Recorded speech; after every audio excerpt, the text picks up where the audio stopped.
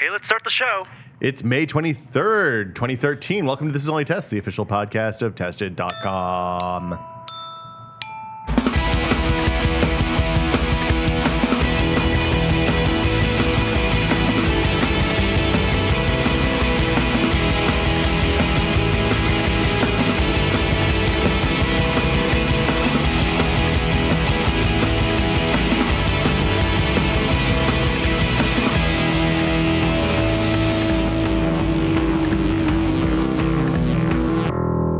I'm Will Smith, and we have a full house today. Norman Chan, sitting there Hello. with Surface. How you doing?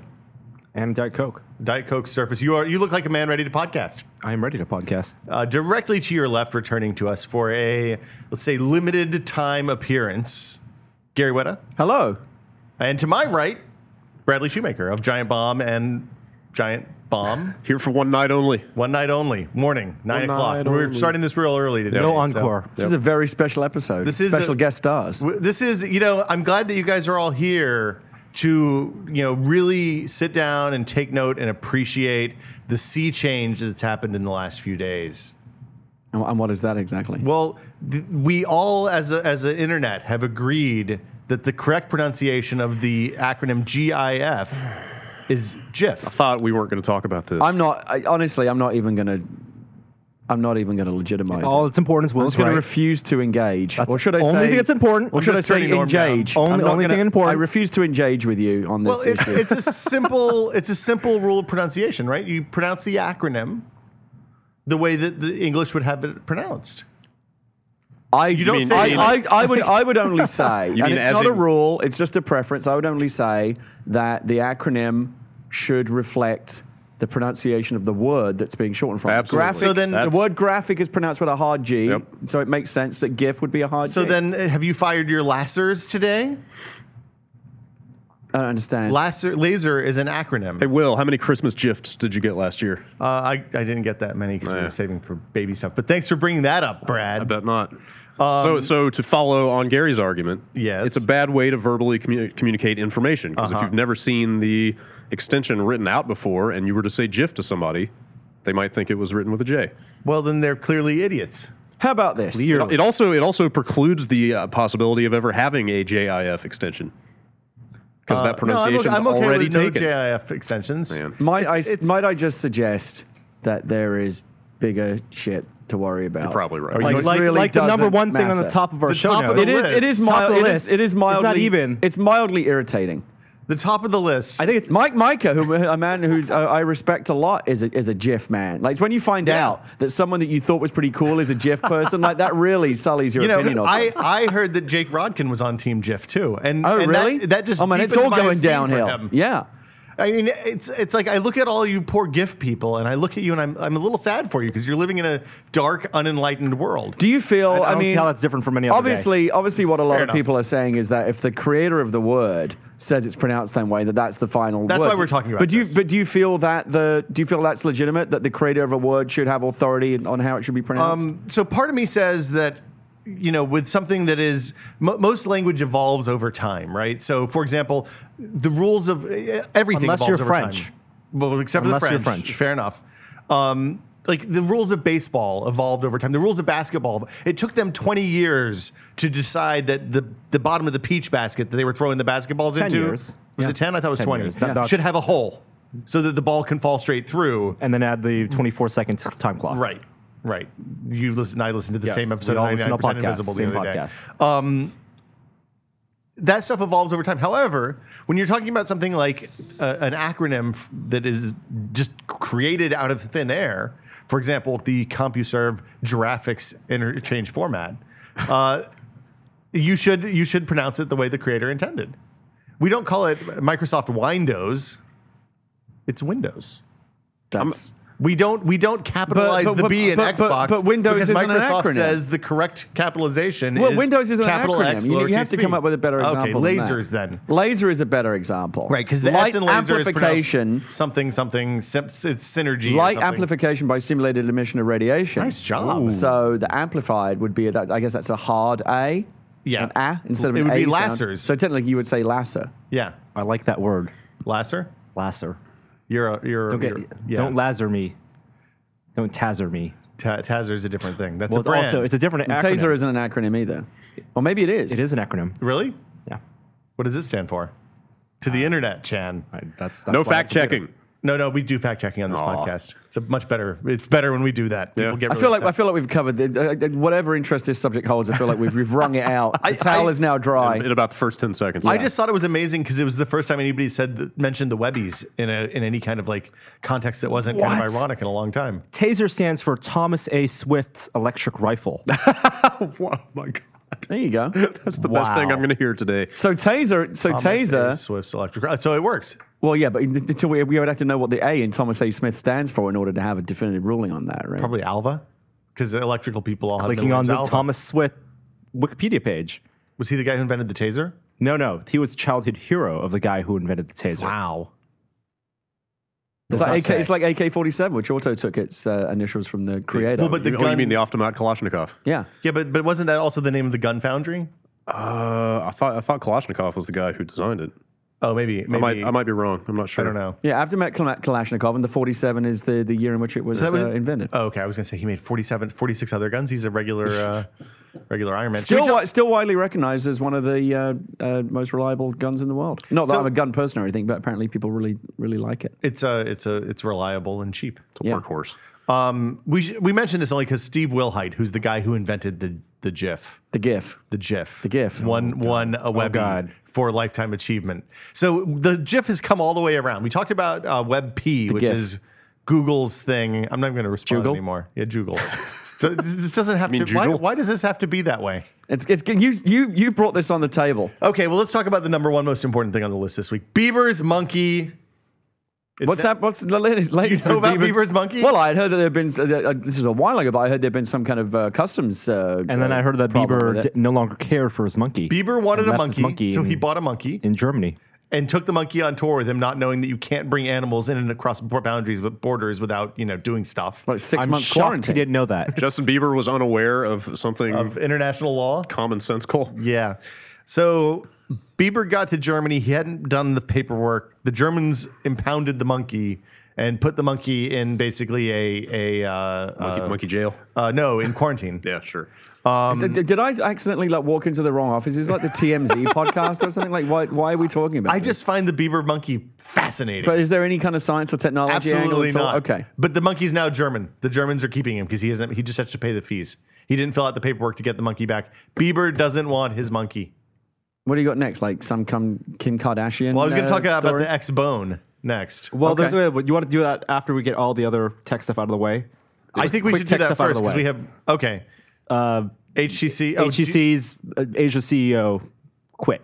yeah, and Executives a are- lot of the executives are And they say that failing HTC One sold about 5 million phones so versus far, Infinity 10 million for the Galaxy S4. 10 million, double. Okay. I would like to take this opportunity to say, since I've been around on the podcast for a while, that the HTC One really seems like a very beautiful phone. It is a beautiful. gorgeous It phone. looks really Like if I nice. was going to have an Android phone, I don't think there would even be any. No, question. absolutely not. Well, I would want a stock Android version of that.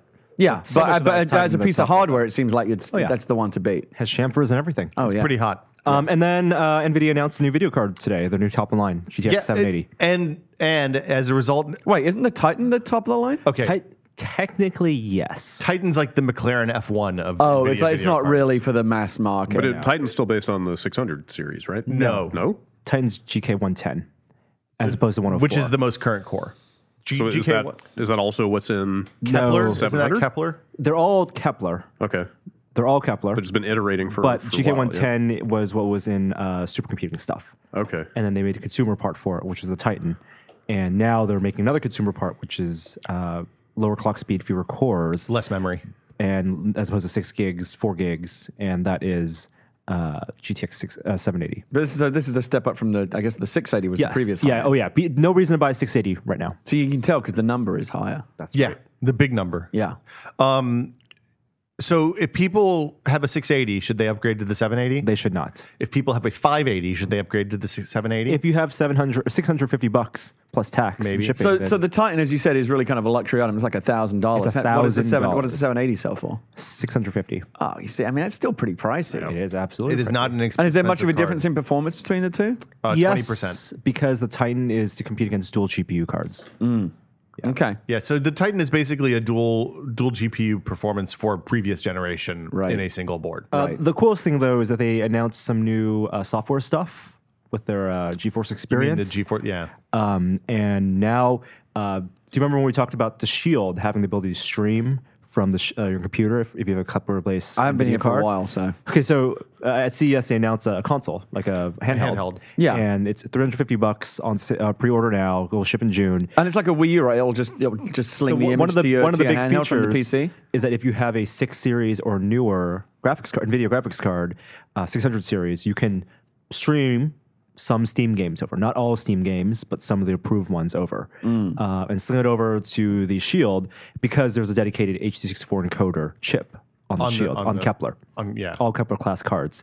Now they're going to use that chip on local PC to do something like PlayStation functionality, PS4 functionality, and let you record nonstop footage. PVR. So it will be encoding nonstop from the So video for people card's that memory like to buffer. do Let's Plays and streaming and stuff, it'd be good for them. Absolutely. It's more for posting clips than Let's Plays, because Let's Plays are kind of constantly streamed. Right. So you can have, it'll help that kind of Let's Play stuff. Maybe. But then you can also, macro key to record the last 20 minutes of your gameplay immediately. It'll be awesome for Brad, because while you're playing a Dota. game, or when you're playing a game for a review or something, you can just match the button. I had get something awesome. I had the and same then- thought when they announced that PS4 feature, because how many times have we been reviewing a game and something crazy happens that will never happen again? And You want to match that I share button. We really wish I had a clip of that, and hopefully, Yeah, the idea of like a constantly running DVR where you can just say, oh my God, I wish I'd recorded that, but you always are, right? You can always go back and get the last 30 seconds. Question is, how good will the quality be? Like if it's only kind of streaming quality. 1080 and H.264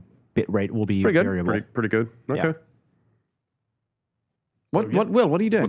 He's dramatic lighting for the big. It is very big top. dramatic. Oh, Yeah, okay. the lights Joey's have gone not here, down. and I forgot to turn off the main lights, even though the studio lights are Does this on. mean it's time for the main event? No. Well, one thing that I would say is we've been talking for a long time about holding off on PC video card upgrades until we find out what the consoles are capable of.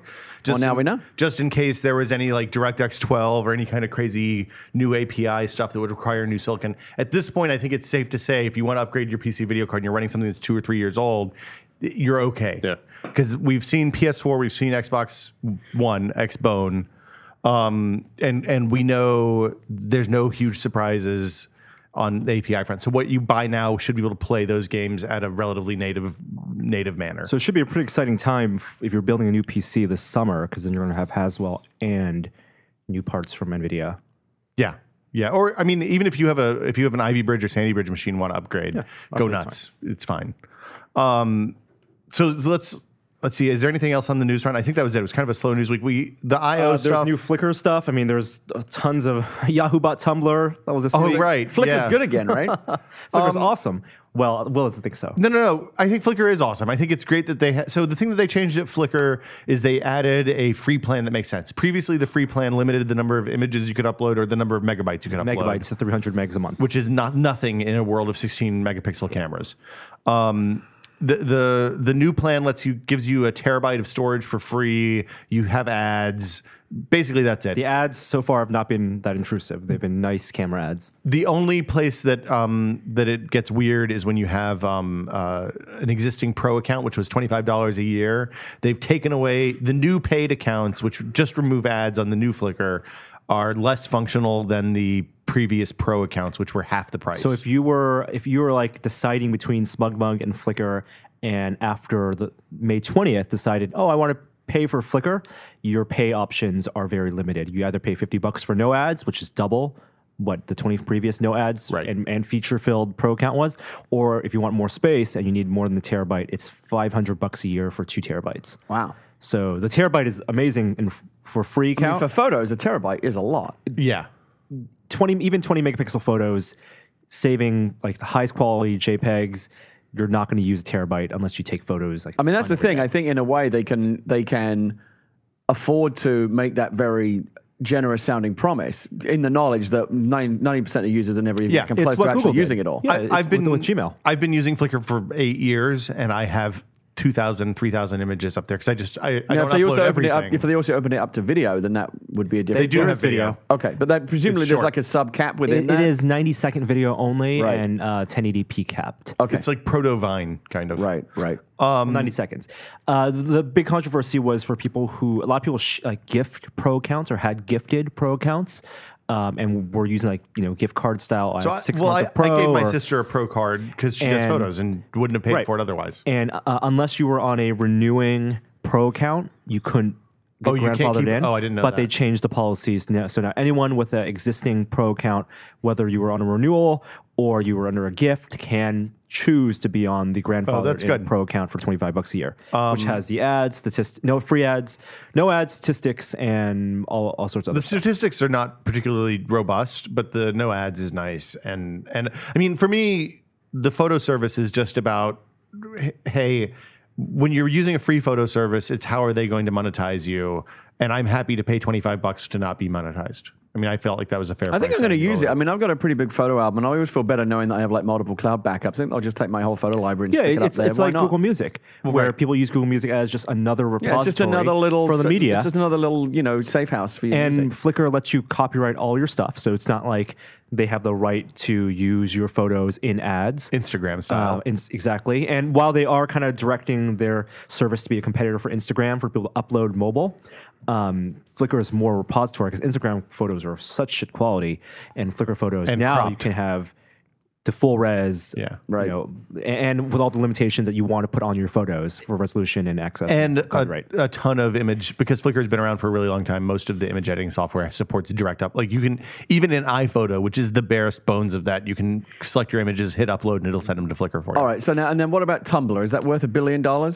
Yes. Yes, absolutely. No. So I'm going to show my age here, but I don't really fully understand what Tumblr So is. Tumblr is like imagine. Do you know what WordPress is? It's like a blogging or blogger, a blogging platform. Yeah. So Tumblr takes a traditional blogging platform and adds the kind of friends listy stuff. So it's like an RSS feed Twitter. for No. blogs. It's a platform for originally it was created as a way for people to easily create blogs. Right. So you can have Just your like own, WordPress.com. But most Just like Tumblrs that I WordPress. see are just like humorous pictures. which is a blog. Yeah. people. It's I do see Tumblrs where people like actually write a blog, but it's mostly just humorous images. it serves both. The other side of Tumblr that you're not seeing is if you sign up for a Tumblr account and follow a bunch of people on Tumblr, then you'll get a Twitter style feed of all of the stuff that they post, And then you can on your control panel. reposts, which is like Pinterest pinning stuff, if that's more familiar to you.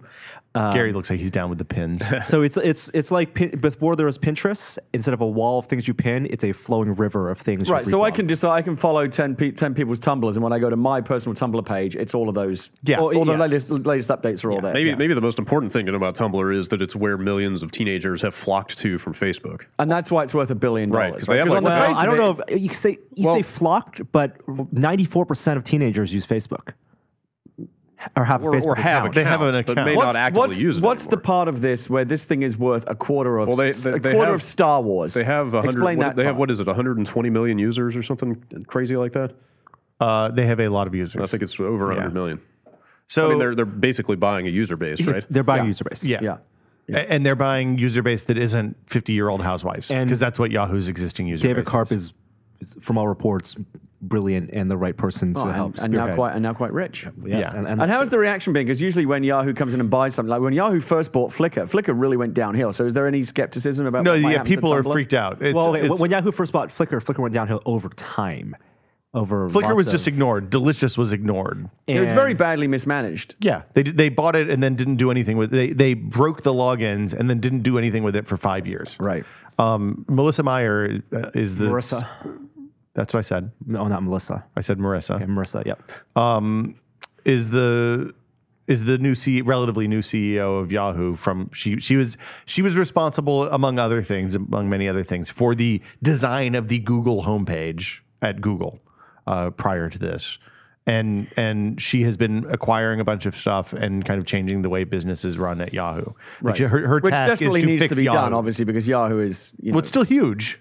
It's a big company. but kind of been on a downward trend for a while. It is not a company that people want to go work for and are excited about going to work. So one way to turn that around is like cool, hip acquisitions like Tumblr. It's been an upward trend both in the stock market and perception wise. I think. Well, since she started. Yeah, since she started. Yeah. People have a lot more faith in. There's only one Tumblr that I go to regularly. It's called Pete Campbell is a G. Have you From seen this Pete Campbell from Mad Men? Yeah. So Angai Kroll actually pointed me towards this. So Pete Campbell, it's images of Pete Campbell from Mad Men juxtaposed with contemporary gangster rap lyrics. That's exactly what Tumblr. And is for. that to me is pretty much what Tumblr is. Sure. How that's worth $1 billion, I'm not quite sure. I have a Tumblr. Do you? Yeah. It's called the GoPro face. Oh, right. It's all the people when they look at the GoPro and you get right up on it to make sure it's on. You hit the button. I'm trying to Super figure out easy what, way to make I don't know what my single Tumblr server would be. websites or anything. And there are a lot of sites that actually run powered by Tumblr, just like sites powered by WordPress, but you don't know that because you can be skinned them in so many different ways. Maria Popov's site is a Tumblr site. A lot of corporate blogs are Tumblr sites now because the benefit of running your corporate blog off of your own infrastructure is that when your shit goes down, Tumblr's probably still up. Must be nice to be 26 years old and now worth hundreds of millions of dollars. Well, you know. It was all cash too. Really? They didn't pay stock? No, apparently Yahoo wiped out all their available cash on hand to buy Tumblr. Jeez. Wow. So they just basically walked up to and were like, here's what we got. Yeah, My pockets are empty. just emptied their pockets. it was like and the last everything. quarter Yeah. out of the piggy bank. Make Yeah. it rain, David Carp. I think that's a whole different kind Please of make making us it rain. relevant again. Did Tumblr have a significant revenue stream before this, or was it all kind of theoretical? I don't think they've had ads to speak of. Really? I think there are ads on the dashboard, right? I don't know.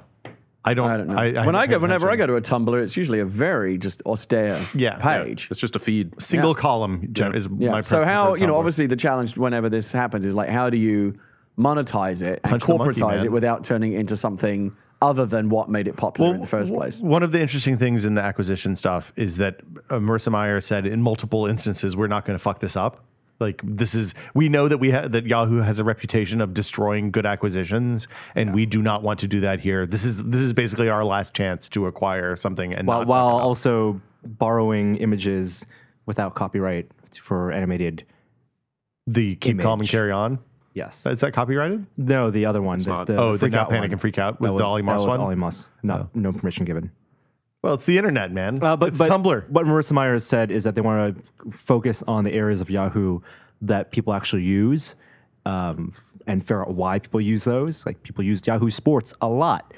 Yeah, like fantasy sports is a big deal on Yahoo. Well, but not just fantasy sports, like standings and stuff like that. And I use that. I read the other day that Yahoo Sports is bigger than ESPN on the web. Yeah, well, Yeah, it's a lot of it's force of habit, and also sheer momentum. So figuring out a way to get those services, sports and Flickr and Tumblr. and I think all Yahoo to Mail is actually still intermingle. very widely used. Maybe Yeah. not so much in the US. spammers mostly. Yeah. Anytime you get something from a Yahoo Mail account, you Straight in the got to trash. give it a second look. Yeah. I just filter that What stuff the hell right to is the this? garbage. What about Outlook? It's kind of email classism. Outlook, I haven't seen much Yeah. coming in from Outlook. What? So many people use Outlook. All the Hotmail accounts are Outlook accounts. I never, now. I know, Yeah, I but filter those people too. I never saw Hotmail accounts either. A lot in Asia, actually. Yeah, again, the very Hotmail and MSN very big in Europe, but again, not so much here. Can we talk about Bieber's monkey some more? We got new No, late breaking come on. news. Okay, I think- Xbox One. Stop I think putting we're it good. off. I'm pretty sure there was like an actual big relevant text. I'm trying to remember what it was, but there was a Yeah. big relevant text. Seems story like it was this week. yesterday, right? Or was it the day before? I feel like 2 there days was ago. there was 2 days definitely ago? something. Okay, All right, I'm rolling up my non-existent sleeves here. Microsoft. Let's get down to business. Microsoft finally. Sony a couple months ago took the wraps off the PlayStation 4. Well, gave it not a name. really. They didn't really take the wraps. Well, they off. told us not what the physically. hardware. We don't know what it looks like, Right.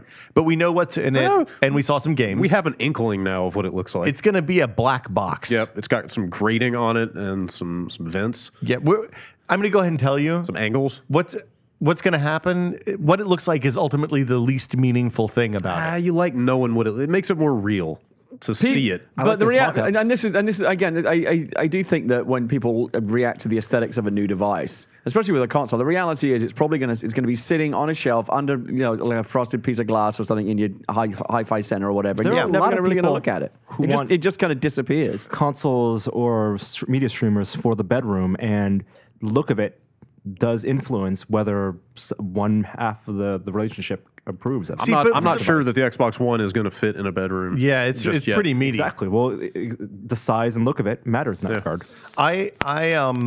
For a bedroom, I want something that hangs off the back of the TV Yep. and is invisible. Yep. Or right? built into the TV. Yeah, or built into the TV is good. Okay, so they went right. Let's first off, let's take a moment and think back about what's changed since the Xbox 360 came out. Because it's been 7 years, 8 years? A lot has 7 years. changed. 8 years. Right. We've had the rise of smartphones, 7. Yep. multiple core CPUs. Yep. DirectX 9 brought programmable shaders, Yep. which are present in the 360. But it's become a lot more robust. But right? but they're much more robust and they're universal. So instead of having separate shader units for vertexes and textures and stuff, which I mean the 360 has a universal shader architecture, but that was a brand new development for them, and that stuff has had 3 generations since then, basically. Apps, indie games, The rise of apps, Steam, Online gaming Yep. became relevant largely because of the Broadband, 360. downloadable games, Casual gaming, social gaming. Super- cloud storage, free to play. It's a different. super low power states and suspendable. That's the big one? Suspendable stuff. Yeah. All kinds of stuff has changed. So when the 360 launched, multi-core CPUs were relatively new. The programmable shaders were brand new.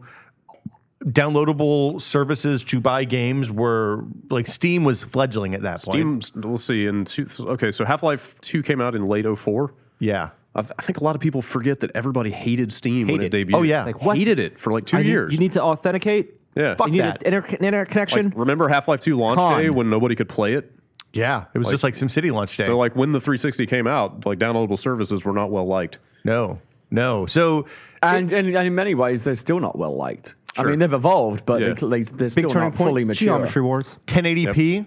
Yep. 1080p was not like you if you had a 1080p set in 2005, you either had a huge ass rear projection CRT Yep. or like a the D- most expensive LCD in the world. Or some kind of like DLP or Yeah. Yeah, basically HD is now mainstream. Yeah. Blu-ray. Blu-ray has actually because there was a year between the 360 launch and Blu-ray taking Right. off, or the PS3 I launching. don't know that I'd say it ever took off. Okay. Exactly. But more Yes, widespread yes, adoption. Sure. Beat the other guy. Yeah. Yeah. So a whole raft of things. But yeah, it's like the have changed. entire landscape has changed in the last 7 years. Right. The rise of phones and tablets has led people to kind of expect instant on stuff, which is I think if you look at all of the stuff that's changed with this, the stark brand new difference between the Xbox 360 and the Xbox One and the PS3 for that matter is that this is going to be an instant on device. And the 360 at this point, even if you have it set to go straight to the disc that's in the tray, is like 5 minutes from turn on to game starting. So it's called the Xbox One. The hardware is similar to the PS4 hardware, which we talked about a few months ago. They're using an AMD Jaguar core, or two AMD Jaguar cores, so 8 CPUs total. It's Jaguar. Yeah, I mean, look, much like the current generation, this whatever battle will be fought next the hardware specification will probably be the least relevant factor. Actually, generation the hardware was a huge part of it because they were so different with the CPU and GPU in 360 and the PS4. And yeah, if I play LA Noire on both or Red Dead Redemption or any particular game, they both look exactly the same on both machines. But there's a software component from to the that development too. side. There are Yeah. actually some differences with a lot of games. But trivial differences. well, I mean, some the games are a user, little that's what you want it to seem like. But on the development side, they're headaches. Well, especially early that on. was the thing with the last generation. It was a question of ease of development because the PS3 was very difficult to extract. all that. That's power. the part that's performance relevant from the performance, developer yeah. end. So How now- easy is it to get good results? So now they're both so similar that the disparity in how hard it is to make games is kind of gone. Right, And- I mean, if you look at Unreal Engine, it took until 2 years ago to get Unreal Engine running well on PS3. Early PS3 Unreal games were terrible. And also on PC net side, also there's parity not only on 2 consoles but also closer to PC It's architecture. x86. It's so yeah. The CPU, because it's an AMD Jaguar core on both machines, the 360 and the Xbox. What's the preferred nomenclature? We haven't decided yet. I don't know. Is it the X1? I mean, Xbox One is only 3 syllables. I mean, Yeah. can we just call it the Are we really Xbox? that pushed for time? the new Xbox. I think we're spending more time discussing this. That's more syllables. Xbox One. new. Okay, Xbox One. Yeah, that's as many. Yeah. Okay. 2 Jaguars. Jaguar is AMD's APU, which means it's graphics and CPU in one die, and it's equivalent to high-end AMD graphic or high-end AMD CPU, 7,000 level graphics. Right. That's fine. So That's all you need to know. well, hold on. The shader units is important though, because So this is the graphics core next, GCN. Right. That's the architecture for AMD. But within the cores, they group them, how many cores there are. So right. I think there are fewer number in the Xbox, which means the total number of shader units, compute units. It's half. is significantly lower. It's not half. There's 50% more in the PS4. It's like so 700 about and something two-thirds. versus 1100 Oh, something. right. 768 versus 1152. So 50% more technical compute and shader power Right. on the PS4. But that's only one piece of the puzzle, right? Like we're That is not. We're in no yes. way saying it's going to be 50% faster. No, not at all. It's just Not this at is all. one aspect. They make up of for it in different ways. Well, Right. so the thing is, it depends on the game. Like this stuff always depends on the game. In the old days, games were almost all fill rate limited, and fill rate had to do with memory bandwidth. So the more memory bandwidth you had, the higher your frame rate was going to be. And when I say the old days, I mean like DirectX 7 and 8, not DirectX 7 and previous, really. That was back when dropping your resolution on the Exactly. PC would get you a lot more frames. The number of pixels you decrease would give you a commensurate increase in frame rate. Right. If that happens, then you're fill rate limited. You know how we always say like in the new era it's all about consumer experience and not specs. Yes. I feel like this is a good moment to remind everybody. of that. Like, well, I could not. I as an end user, I could not care less about this. Stuff. But there is a huge segment of the audience online who is. Oh, sure, they love to pick. Of course, they love screaming to pick themselves apart blue in the every face right now. specification. Of course. So yeah, if you want to look at it okay, let's go ahead and talk about the two other things that are different. Both machines have 8 gigabytes of RAM. The PS4 has GDDR5, which is essentially the same memory that's on your video card, your high-end video card. It's very, very fast, very expensive, relatively short supply. It is an expensive component. And here's the technical baseline that I actually am interested in. Okay. So GPU power, Yeah. like graphical power, Yeah. of the PS4 and the Xbox One. Yeah. How does that compare to the PC GPU architecture? So we're talking about Titans and 680s It's the same and 780s. stuff. Like, but where is it on that scale? It's on 6 months ago AMD's Yeah. Mid-high range. Not all the way high range, but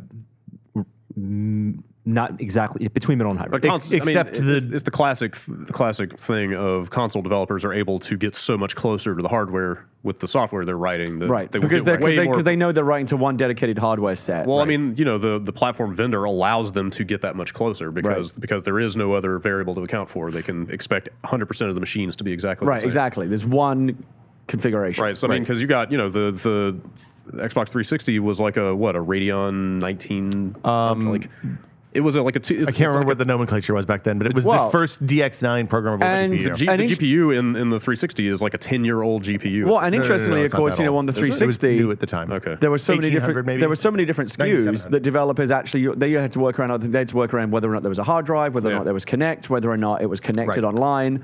With the new one, I guess all of those things are kind of locked in. Like One they SKU. know that all those things are going to be there. Well, they didn't say one SKU, did they? Phil Harrison said Did one he come SKU. out? And He said, There's a from 500 what I understand, They implied it in the One presentation. SKU. They just listed specs. They which didn't, doesn't necessarily mean one price. Yeah. But- well, that's getting into business models. We should talk about We'll that. talk about subsidies that. and blah blah blah. But that's another relief for developers to know that they don't have to worry about. Well, that we would love to address the hard drive space, but we can't guarantee that every So user there's has a it. 512 gigabyte hard drive in all of these boxes is what they list. Right. Pathetic. Well, anyway, Isn't that more than in any current generation We're console? talking about 30 gig Blu-ray discs, and all games will be able to download. How many games are actually going to be 30 gig? Well, maybe not. Not So now. maybe 20 gigs, maybe but toward the end of the between life. everything But, and but debugging functionality. you can use external hard drives. With Yeah. this They thing. did not say specifically whether external hard drives would be only Microsoft sold hard drives. I'm sure or there'll be any- only Microsoft sold hard drives. which would suck. Well, suck it down, man. There you go. That's why that's why 500 gigs. All right, keep going. Okay, so the memory difference is substantial because there's memory bandwidth is really important for performance. The GDDR5 is twice as fast. It's 2133 versus I can't remember what 2133 is on the GDR3. right. I don't know exactly what the I can't remember what the other one was off the top of my head. I didn't write it down, unfortunately. Well, the bandwidth is like 176 gigabits per second versus like 63. 68 or something Yeah. like that. So it's a huge difference. So that is a potential. The only other thing that's important to note is the 32 megabytes of fast ESRAM on the die. We don't know how it's used. It could be a cache. It could be to interconnect communication between the two dies on the package. Could be any number of The things. thing I've read and heard is that it's largely going to be used to feed the GPU. Right. So typically you have high speed memory on a GPU on a PC because the GPU can absorb data much faster than the system can send it out. Can feed it. So it needs a place to write and read stuff, which it seems like the PS4 is probably closer to a traditional PC architecture. The only difference is that instead of having a separate batch of PC system memory and graphics memory, it's writing exclusively. It's sharing the high speed stuff between both of them, Right. which could give it really crazy performance compared to even modern PCs. The 360 takes the other approach and uses the slow system memory for both graphics and CPU. Now, the upshot of this, and what Gary alluded to a minute ago, is it probably doesn't matter because as long as these both have relatively equal market share, developers are going to write for the least common denominator, absolutely. Which is the Xbox. So, which is going to be the Xbox. Think back and name a generation where the more powerful console won the generation because it was more powerful. Like you can't because there isn't one. It's the only thing that matters is market share. Yeah. I mean, that's what it boils down to. Right. Is how many units they PS1 do. over N64. Right. But Like PS2, PS2 over the original Xbox. You know, Yeah. 360 At over that- PS3. yeah. Genesis was a more Well, kind of. it was more games at that point. yeah, it was sort of apples and oranges. I mean, there. as Brad rightly says, history proves it's the least compelling factor every right. time. It's appeal to the consumer. It's features and games that people want. The people that are on Twitter and instantly reacting and taking it apart on the message boards, that's a small fraction of the overall mainstream user base. Most people are going to go in and buy this thing based on games, experience, functionality. Yeah, exactly. So, They're not regardless- going to care about whether the GPU die is feeding the fucking that's the flip-flop point. matrix. Like nobody cares. There's hardware parity on the inside locally, but then Xbox also has stuff that's going to be computed offsite.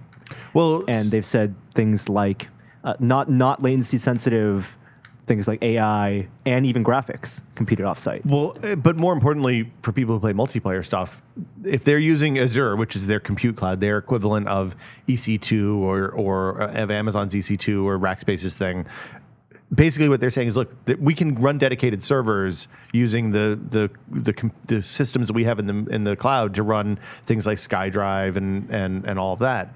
And that's a huge deal because that means you'll be suddenly playing console games that have 64 and 128 players in them instead of the 16 player limit that we have in most games. Although have some of the multiplayer maps when with they started normal talking terrain about and when they started talking persistence about offloading Let's not talk over each other, guys. some tasks to the cloud, in the post SimCity world we live in, some people got a bit wary about that. There is a right way to do that and a wrong way to do that, right? It's the same Hopefully as anything else. they will look at the EA case and Right. not do that. I mean, the difference between EA and Microsoft is that Microsoft has a lot of experience doing server stuff, and EA, I would say, probably less so. Yeah, I would agree with that. Whereas Microsoft has whiffed it pretty hard in some pretty. Oh, Microsoft has fucked it up really there bad was, too. so there was one Xbox Live outage like maybe 3 months ago, where like cloud saves and matchmaking and a bunch of stuff went down for like a night. It was like a Friday night. And it came to light that somebody at Microsoft had like forgotten to renew an Azure like security certificate. Oh. Like had just straight up neglected to do this very simple thing that brought the entire service down for an entire Well, night. they have a history of that. Remember the time that they forgot to renew the Hotmail right, DNS? it was the exact same thing. Yeah, no, the DNS. No, but I mean, it was the same kind of example of just like this was just a That basic, would be awesome if like basic all- oversight. That would be awesome if like all of Xbox Live like relied on like one guy at Microsoft like, with his foot on a dead man's switch. Like basically he just Like, can't, it's he basically just can't go to the bathroom. It's like basically Wanna get away? Well, it's basically It's Homer. Snickers. It's basically Homer Simpson. Like your entire job is to press this one button every 24 hours, Right. and if you forget to do it, everything explodes. Yeah. Bird can do it just fine. yeah. it's drinking the water. So I'm really curious how this I mean this seems like the focal point is the difference in RAM, but how these differences could manifest in the price of these things. I don't know how much extra that's going to add to manufacturing cost and how that's going to influence. And you know, I think price is going to every- be really interesting because both of these systems seem really heavily loaded, particularly the Xbox One with the Kinect sensor and everything else. I mean, these aren't going to be cheap to make. Let's talk about. You want to talk about pricing after we get through the hardware? GDDR5. The only thing I would say is that if you're looking at the two components, the GDDR5 is crazy expensive compared to DDR3. So I read a really interesting article. I don't know if you guys saw it a while back about it was all speculative, but these specs have all proven it to be true. And actually, the only surprise I think about all the specs was how accurate the rumors were. But the article speculated that Microsoft made a bet on having 8 gig of RAM like years ago. And that's why they went with DDR3 because we know that will be produced at scale. We know we can get that at a reasonable price. That's why the ES RAM is in there to make up for that difference. And then DDR3 will still scale and get cheaper over a lifespan of this console. speculation about the PS3. It may have bottomed out by and now. I had kind of like heard this through the grapevine that even people in the development community were shocked that that thing ended up having 8 gig was because the density started doubling on GDDR5 production, and they were able to like stick with the same number of chips on the board but have double the capacity. So that was just kind of like a late in the game worked out for It was Sony. sort of like just a serendipity. They took a gamble and it it paid was off. serendipity that they were able to kind of upgrade that. Well, yeah, spec. because the memory controllers are built into the dies on the GPU, CPU, somewhere in the Jaguar system. So like that, those decisions have to be made a long time ago, well before the CPUs were taped out. Okay, so other hardware stuff. It requires a Kinect. It comes with a Kinect. Requires it has to be plugged in to work. This is new. The new Kinect, but again, though, there's some fuzziness on that, right? As there are on a lot of these issues. I don't think there was any fuzziness on them saying it had to be plugged in to work. Oh, I saw some fuzziness. Like, so if the Kinect is not plugged in, then your Xbox One will not do. Like, what it won't turn on. Or? He said the statement out of Microsoft said. Am I wrong here? It said that it had to be plugged in to work. Phil Harrison They did said say he did that. not. He said that, like, the example with the dog knocking over the Kinect. What happens? He said, "Oh, I don't know." I think I there don't was know some what happened. contradictory or like not conclusive statements from different spokespeople. They were that- very inconsistent. The with their press messaging. were able to kind of highlight some Yeah, inconsistencies yeah. and So create. it's particularly with the used game fee stuff. Like there were very contradictory messages coming out on that stuff. A couple other things is it has to be plugged in. It works in the dark. It has a much wider field of view than the existing Kinect. The Wired story, I think, highlighted their demo house with like 4 different rooms, like a European living room, a Japanese living room, an American living room, and then an American dorm room. I mean, Jeff used the thing. Oh, he did? at the event, and he said it identified 4 out of the 6 people in front of it without a problem. What was the I've spoken to- distance? I know technically there's 6 people with skeletal. It was a brief Skype call. We didn't get into a lot of detail. I'm someone who really doesn't like Kinect. I always loved the promise of it, but I felt like the hardware just wasn't ready to deliver on that promise. But from what I have heard from people that have used the new one, have said like this is what it was supposed to be in the first place. Did you it see- actually does what it always the promised stuff it would the stuff now. that they demoed is exactly what I would be excited about doing with it, which is basic interface access stuff. You know, like not having to pick up a controller to turn on the system to get to things. Yeah. Like, Okay, I don't want to Xbox. play. I don't want to play like a first person shooter. I don't want to play any games with that thing. Really, like maybe Double Fine, Happy Action Theater notwithstanding. Like I don't want to play games with it, but if it works like it's supposed to for getting through the dashboard, like that sounds great. Steel Battalion 2. It could be. Maybe it's going to work this time, Speak man. that Throw- name in throw my a football. presence. Now, Madden. when you say navigating through the dashboard, are you talking about voice commands or are you talking Both. about gestures? And Either things? or, Okay. or either and, like we'll see how they could be used in concert, but a lot of the stuff they showed, assuming that stuff, you guys think that was a live demo? You don't think that was like pre-recorded? It and he seemed was, like it may have been live. rehearsed. Like it.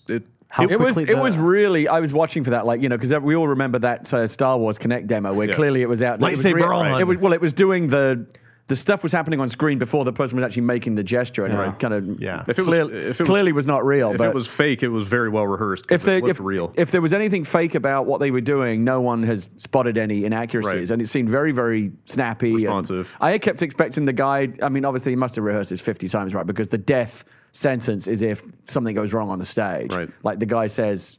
Xbox, yeah. and it blows up. Or something. but the really basic like Apple-esque sorry, I can't gestures do of that. just kind of like like it was essentially pinch to zoom kind of stuff. Right. Just very intuitive, like kind of basic motions. So what that allows the anybody can new understand. Kinect to do that the old Kinect couldn't, aside from having high resolution sensor and It's more processing power? So it's going through USB 3. I know there is some dedicated Kinect processing in the box. There's a CPU on the Kinect. Right. People are. Well, is that in the camera or in the I system? don't know if it's in the system or on the box. Something we had heard about the original Kinect was that very late in the game they removed processing from the actual Kinect and offloaded it to the system, which is one of the big reasons it became so laggy. It never felt like it was exactly 1-to-1 because it was making the system do all the work. Right. So Or because the new Xbox CPU was already stressed. The new right? It was- sensor does look a lot like bigger and blockier. Like there's probably more hardware in there Sure. now than before. Wider camera. Well, the Wired has pictures of the inside of the sensor. There's an IC on the board. We don't know what it is. okay.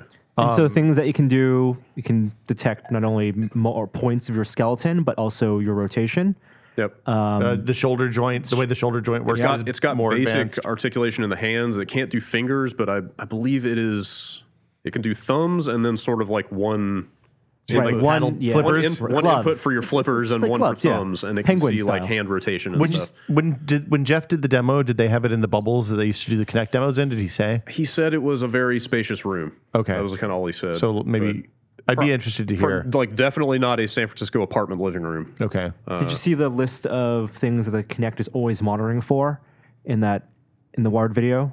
Dongs. Well, it's always monitoring for like your level of happiness, like your smile. Oh, that's right. It can detect. And- It can detect heartbeat. Well, by skin color. Subtle pigmentation changes in your right. face is supposedly how it sees heartbeat. But No, a lot of people are finding this creepy, right? They bit. think I like think it's they feel creepy. like Hal is now in their living Yeah. room, and they don't like that. I'm gonna put a little Yes. hat. The over gamer mine. is scared now. Let's throw more shit at And him. it could get worse. I mean, there was that nightmare scenario of that patent Microsoft filed a while back that was doing physical DRM based on the number of people in the room. Like if you rent a movie, you're only authorized for 4 people to watch it. That's Oh, and they can tell you how many. It knows how many faces are there. Yeah. Everyone has to wear that. a I could mask. believe we'll eventually go down that kind of road. And that is a bit. there is technology in this. They talked about it that can I forget Hollywood. what all the inputs it's taking are, but between facial recognition and there's also a sensor on the controllers now where it can tell the controllers apart. So you're not going to have to. Oh, sign so in. that black thing has There's- like lights in the front that are infrared. There's a little or something? emitter. I think it's an IR emitter that it's looking for actually. But So if you switch left to right, well, the net result of this is you'll never supposedly have to manually sign into your profile again. It will just see your face and know which controller you're on and sign you in on that controller without you touching. Well, and I mean, presumably when the guy doing the demo said Xbox on, the Xbox is recognizing the voice that Right. says Xbox on Right. and signs you into that profile. So wait, is that going to mean that my wife's going to have a live gold so that she know. can use Netflix? I don't know. Because that's bunk. I mean, if they put Netflix behind the paywall again, They're going to. Well, I mean, Dude, they've that's always had insane. family plans, right? But, No, probably can't. they've killed the family. The family oh, plan have still they? exists, but so yeah. that's one of the big questions about these two systems is that Microsoft's over here making a lot of money charging for Xbox Live. for essentially nothing at this Sony, point. yeah, exactly. Sony's over here giving away their online service, which is not Yeah. great. Wishing they were charging so for it. I feel like there's a margin where they both can live, and it's going to shift one. It's like the political idea of the Overton window, if you're familiar with that. No. Sounds it's, good though. It's sort of what defines liberalism and conservatism, and it's like the bounds are set, but it shifts back and forth on the spectrum. So it's kind of the same thing for these guys. It's like either Microsoft's going to start charging for more online stuff, and Sony will have to or they'll have the leeway to follow suit and charge for. I love this. This is some intelligent shit. I love it. Or Windows. or do you see what I'm saying though? Yeah, no, absolutely. Or Sony's going to stick to their guns of we're the free online service, come to us for more value, and then Microsoft's going to have to. Well, scale back. it's always been one of the biggest points of differentiation between the two, right? Superior online service that you have to pay for versus perfectly functional but kind of Right. more bare bones service, online service that's free. So And one I superior think- online service is what Microsoft really touted Yeah, in the absolutely. conference. Yeah. 300,000 servers, that's online service. I've always tried to not be cynical, but my assumption is that it's going to skew in the direction of paying more money. Well, I think think Netflix- there's a good chance that you're going to see what an Xbox Live membership means. Given that At TV is E3? being folded into all this, Yeah. it's probably going to change substantially. Sure. Yeah. Netflix is such an egregious example though. Like my TV has a Netflix app in it. Yes, everything I own has Netflix. How can they in it. charge for that? Well, they flip the switch that says this only works for gold members. I just It's a bullet point. Like it's interesting because one of the reasons people complain about Steam in the original when Steam was instanced was that it made games go from per computer to per user, and the same things happened with Live. Especially since all of the purchases are going to be tied to a user account. So when you buy one of the things we haven't talked about yet, but is discs. When you buy a disc, you're essentially buying a token Yep. to use that game. It installs. You put the disc in the drive. It installs that game to the hard drive, and then that game is attached. Presumably to your user account forever and ever. Yeah. And disc theoretically, also it will works- also use the same rules it uses now, where whichever machine it was first installed on, it has a perennial license to that. So if you have one Xbox I and want to 4 say kids, I want to say they confirmed that. Oh, they that did, any- okay. I might be wrong, and that's how it works now. Is that with XBLA games, any or profile downloaded games. yeah, for that matter. any profile can play the full game on the system it was purchased on. Right. But if you play it on any other Xbox, only the profile that purchased it can play it. Which makes sense. So, Yeah. for example, when I downloaded Burnout Paradise so that Gina and I could play together, it's not a split screen game. I downloaded it on the living room Xbox. She played on the living room Xbox, Yep. and then I go play in the Xbox in the den. Right. It doesn't work the other way. Right. So If they stick I'm to that, okay with that. If they stick to that, I think that's sensible. I'm not going to say generous, but it's at least well, it's more generous than Steam. absolutely. And where are they on the used games issue? Because that obviously was the thing that people were kind of most contentious about. So the disc actually still works the token. If you take your disc over, the disc authenticates and lets you. If your user ID. if you're using your profile. If you're using the profile, you need the disc and the profile. So but I can't just give or sell my game to you to No, go you away can. and play, right? Well, you can, but then they would also have to pay the fee to Microsoft to actually license the game. What's And the fee, then- Brad? Yeah, what would the That's the thing that Brad, the messaging, what's the fee? That's the Full thing price. the messaging was so mixed on, but it seems price. like it's whatever full price is at the time. No, come on. Surely it would have to be some kind of tiered used game pricing system. Because at this point they Sorry, consider GameStop. they consider the disc no more an important delivery mechanism than downloading. It's a key. That's all it is. It is a Steam key. So people like us, I don't think anybody in this room will ever buy a physical disc game for this system. I think we'll just download everything. Every game will be on Did they Xbox say that? Live. Yeah. Every I game think they said will have it, right? any game that's on a disc will be available for download. Right. Fantastic. So why wait we have no outside use for discs Yeah. anymore. So as opposed to Nintendo, where they seem to tie. I mean, the benefit of this, the good thing about this is that instead of where Nintendo ties downloads to the console, Yeah, Nintendo perennially, Nintendo exclusively uses hardware-based DRM. Right. 3DS as well. the at least with this, you're tying it to an account, and then that account comes with you. Right. Should you need to upgrade machines or your machine gets stolen or something like And that. I pray to Or God that dies. Sony follows suit on this. I mean, I'm an edge case because we work on a bunch of different consoles at one Yeah. time, but ownership rights on the PS3 are an absolute nightmare. They're terrible. Because you get like 2 downloads per. You can only right? authorize 2 consoles to be able to play a game on with your account. Yeah. Like, there's a lot of real weird Is- guesswork going on there. Is moving your Xbox Live account to someone else's Xbox still a pain in the ass right now? It's so you can still put it on a USB stick. Yeah. But as of the last dashboard update they called it Cloud Profile, but all it really is that you can download your profile onto more than one system. But how So is that still like a long process where so they reduced the size of it. The download only takes like 30 seconds, but you still have to go on there and punch in your what are they calling it? It's your live ID. This week, your live ID. Your Hotmail account. Yeah, password. like your Hotmail account, basically. But so the thing I'm wondering now is if they're talking about being able to go to other places and play your games, and they've got the whole like we know your face, we'll just sign you right in. I wonder if they're storing like the facial recognition data in the cloud. I'm gonna have photos of all my sure. friends, Do you think that life-size photos, put on with popsicle like sticks. masks and stuff? Yeah, so it's like, no, I don't have his HBO People- account. you think people- pull up the Will photo, and then like, oh no, they see a picture of a kid in the room. Right, there's a kid in the room. Kid, you got to put up a daddy photo. So It's the just picture gonna is be all- like QR codes and like Pokemon cards now. Yeah. Like people are just gonna download scans of faces to get ownership of stuff. What was that? What was that Sony game with the cards, the playable card game? Eye of Eye of Judgment. I have judgment. Yeah, Yeah, it's like that. yeah. You just download the face. Yeah. Yeah, I wonder if like once your Xbox learns your face, if that's just going to be up in the Well, server and area. you know how like if they actually get this right, and if the technology really does progress to this point, and maybe with this generation, maybe the next. But you know how like you create a Tiger Woods golfer and you painstaking little Mass Effect, you kind of model the face and they then you do end up with the horror beyond they do imagining. yeah, it always Yes, looks like you I always look like a remember. horrific burn victim or whatever. But it would be great to sit down and just have it instantly really accurately map my face and I'm in the game. That would be magical. cool. yeah, Yeah. stand in front of the Kinect and spin in a circle. I mean You stand on a lazy Susan. the camera in this thing is 1080p, and Anand was speculating that the depth The IR sensor camera, is yeah. also 1080. One of the things they said is it's a per pixel basis for the depth map, rather and for the motion tracking stuff, rather than if you ever looked at your living room when the Kinect was on through like your phone camera, right. You can see all the and dots it's all everywhere. the IR dots everywhere. Yeah. Like the dots are far apart. Right. So that's of the extremely low resolution. Theoretically, we should have much higher resolution now with this new one, with this new Kinect. Works in the dark. So my living room never works with the Kinect because I don't have any lights on the wall with the TV.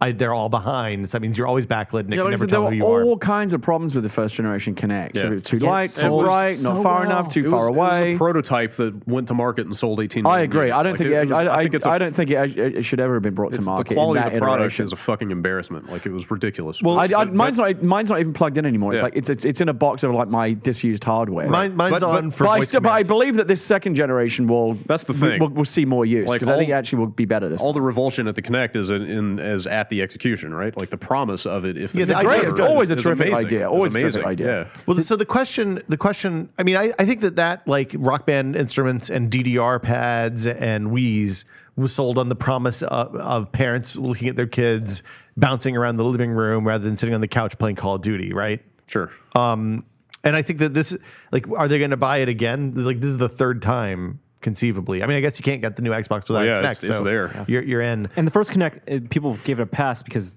really kids don't care as long as there's Yeah. some feedback. Yeah. Like Colin Dude, Gallagher did you said, ever- that Kids Disneyland are happy to game just was like. grim. I mean, that's why the most popular Kinect stuff I think is like Happy Action Theater, where you can just Yeah. spaz Yep, around yep. and there's no Fruit Ninja, position Central, required. flail your arms all yeah, over the Dance place. Central. Yep. yeah. But you can power on with, we mentioned this, but you can power on with voice commands. And they say that the field of vision is 60% larger. One of the things that they showed was somebody who was really tall standing right, like 3 feet away from it, which would never, like I can't, my living room is too small for it right now. And it's like 6 feet In deep. the demos, they show where the Kinect was placed relative to the TV. I don't know. Was it above the TV, below the TV? I didn't ask. I would hope so, though. I hope you could do that. Yeah, right now mine's above. It doesn't look like it has the little bow though, like the tilt. Oh no, it doesn't. It doesn't. bow. It's not motorized I want a anymore. I deep guess bow because for my because oh no, that was so awesome that thing would bow to you. I'm gonna go ahead and my Sir Bauer. I'm announcing a Kickstarter right now. I'm gonna Kickstarter a Kinect hat, motorized so that you stand. can put it over top of it, so that the see in the dark, always listening camera. Always on, always listening camera isn't, catching my private, intimate moments. in my living room. I'm not one of these. I'm not one of these people that feels like that's all going back to the NSA or whatever. I know there are people that feel that way. I mean, somebody's probably going to like packet sniff whatever's coming out of that system immediately. Just But what, do it. what Brandon was saying, I actually find almost kind of believable. That like two people are sitting around watching a movie, a third person sits down, and the Xbox says, "Well, hold on, that's going to be an extra. That's going to be an extra $3. $3. Seriously, Well, right? makes more I mean, sense that- that's not beyond the realms. way to of- go, For the Hollywood. child thing, at least, they'll start off saying, okay, if the Kinect detects a kid and you're watching a rated R movie, then it'll pop up a warning. Are you sure my you want to let the God. kid watch the rated R movie? And it'll start that way, and then it'll go to once. Yeah, people I mean, get used to actually, that- I can actually see it having legitimate parental control applications. Yeah, fascist. Fascist Hollywood, man. You're a parent now, Will. You have to be a fascist. Peter Dinklage can't watch Game of Thrones. I'm just that's wow, dude. I don't even know how to start with that. Norm. Let's continue. talk about the gamepad. They replaced the circle pad that nobody likes with the traditional Nintendo I like Plus it. pad. Four-way- I like four-way the current, D-pad. the current transforming The twisty one, I one's think is good. perfectly I fine. like the twisty one. It's perfectly fine. I was surprised to see that because Nintendo has had a patent on that. 2005 it expired. Oh, no kidding. Yeah. And they can't renew that. Patents are not renewable. That's just it for them. That's it for the Plus. So anybody can do the Plus now. I supposedly. No kidding. So quite sensibly, this obviously is the one part of the equation that they chose not to mess with too much because the 360 pad is pretty damn good. It new one looks good too. of all I'm saying because they didn't change very much. it seems like the big thing that they changed is that the kind of nub on the back where the batteries hang off has now been replaced with a flatter, It's more flush with the But house. still So replaceable. the guide button is now kind of Oh, like I don't know. lifted, it's like up and away, and it's like a little It's illuminated kind of above, jewel now. above the face of the controller. Yeah. In a kind There's of a weird silhouette place. for the main controller, and then like above that, it's like a different material finish. Yeah, and it almost it's looks like taller. when you plugged in the charging cable on the Yeah. old one. It's almost like the base of that cable is what that looks like. Force feedback in the triggers. Did I read that right? Yes. So there That are could be cool. There are 4 motors now for force feedback. They in the past they had 2. They had one big one and one small one. So they Right. still have those, and now there's also one attached to each trigger. Right. But there's no resistance on the triggers, which I was disappointed. Well, to hear. there's a spring, but it's not like But force no feedback variable resistance. Yeah. I was thinking like for Forza, like the more you push down like the brake pedal, the harder it is to push. I was hoping you'd get some of that, but it's not. It's So not. That would be cool. This is haptics, not force feedback. Just to be clear. Okay.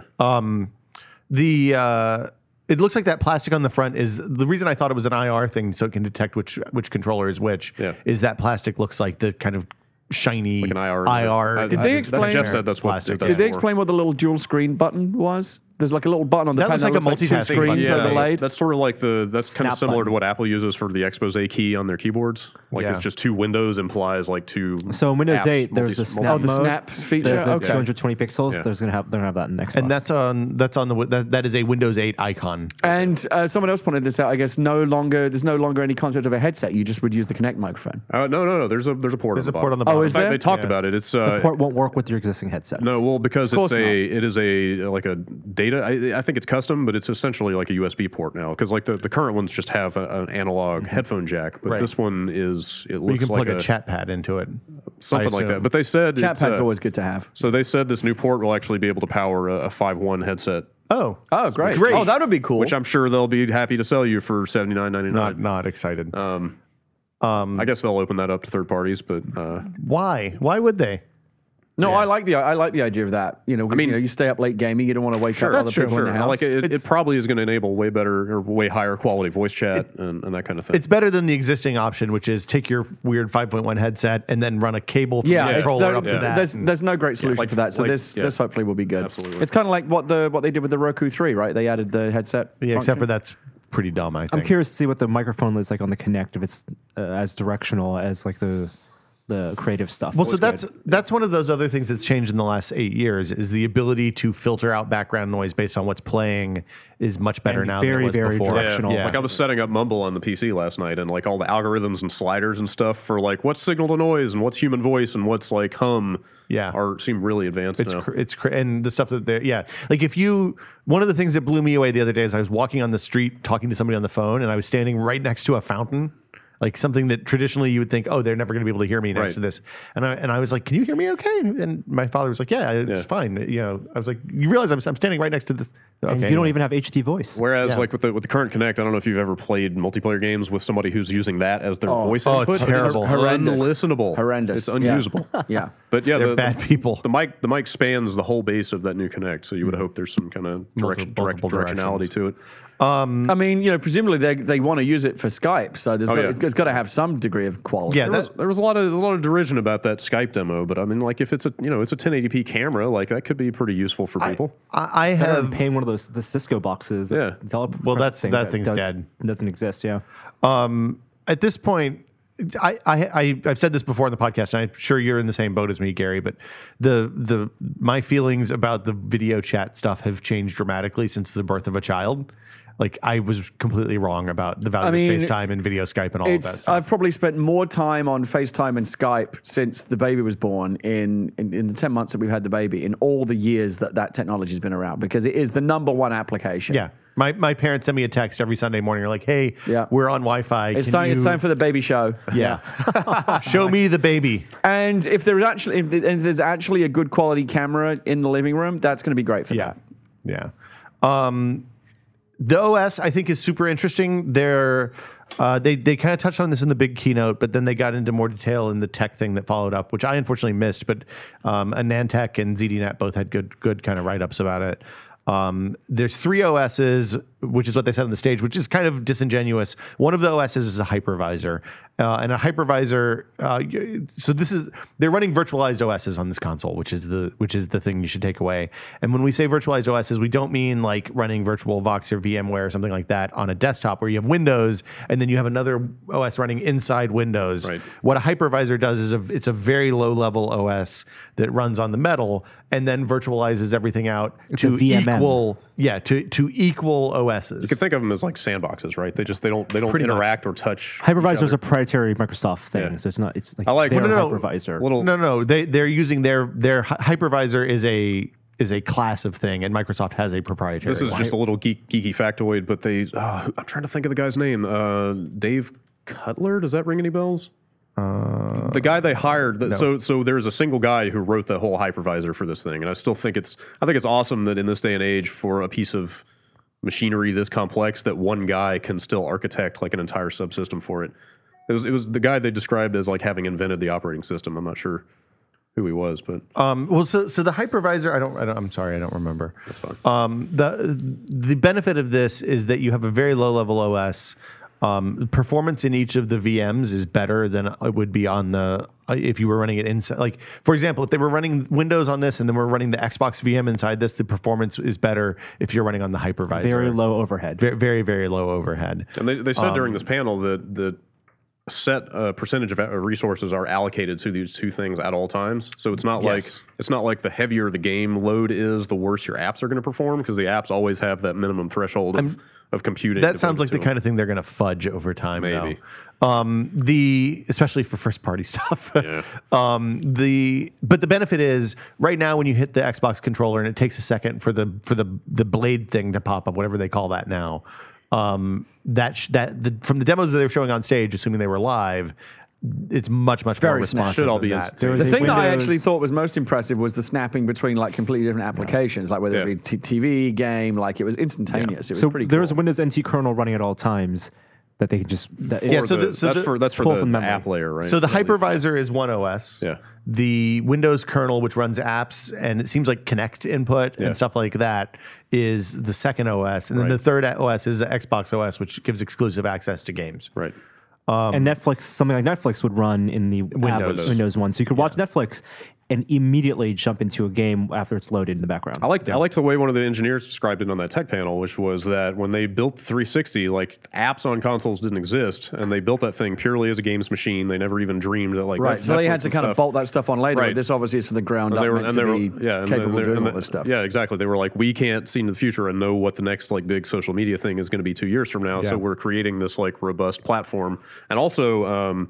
I don't know if you guys know, they have opened up software development to partners directly on this thing. Oh, so instead of them writing the Verizon app or the Comcast app? All those terrible apps that are on the 360 now that were all done like in-house or in partnership with Microsoft, like I think there is just an API now that people can make their own apps. Thank God. Yeah.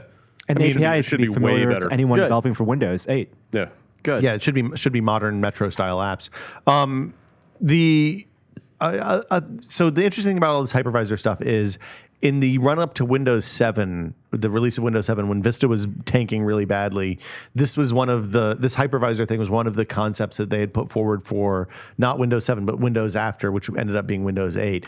And it could be something that we still end up seeing in a future version of Windows, where you run core stuff on one VM in the hypervisor, and each app has its own VM, essentially. What a great buzzword. Hypervisor. It's an old term. It came from the 70s. It was originally conceived of in like the mid 70s. It's the thing above the supervisor. Hypervisors are a year older than me. So there you go. The task switching stuff seems good. They talked a lot about TV stuff. We have seen TV pass through of this nature in the past with Google TV and kind of the Wii U even. It hasn't been very good. If they bring the kind of performance that they showed in the demo, it may be more interesting. But I'm a TiVo user, and I'm happy with the TiVo. And if this can't, I don't see how this is not going to have the same problem as the Google TV had with the PVR on the device. Where if you have a PVR on your cable box, I don't see how this TV viewing experience is going to be useful. This is not for those people. They want people to get off TiVo. And for the most part, it's really just replicating a feature that.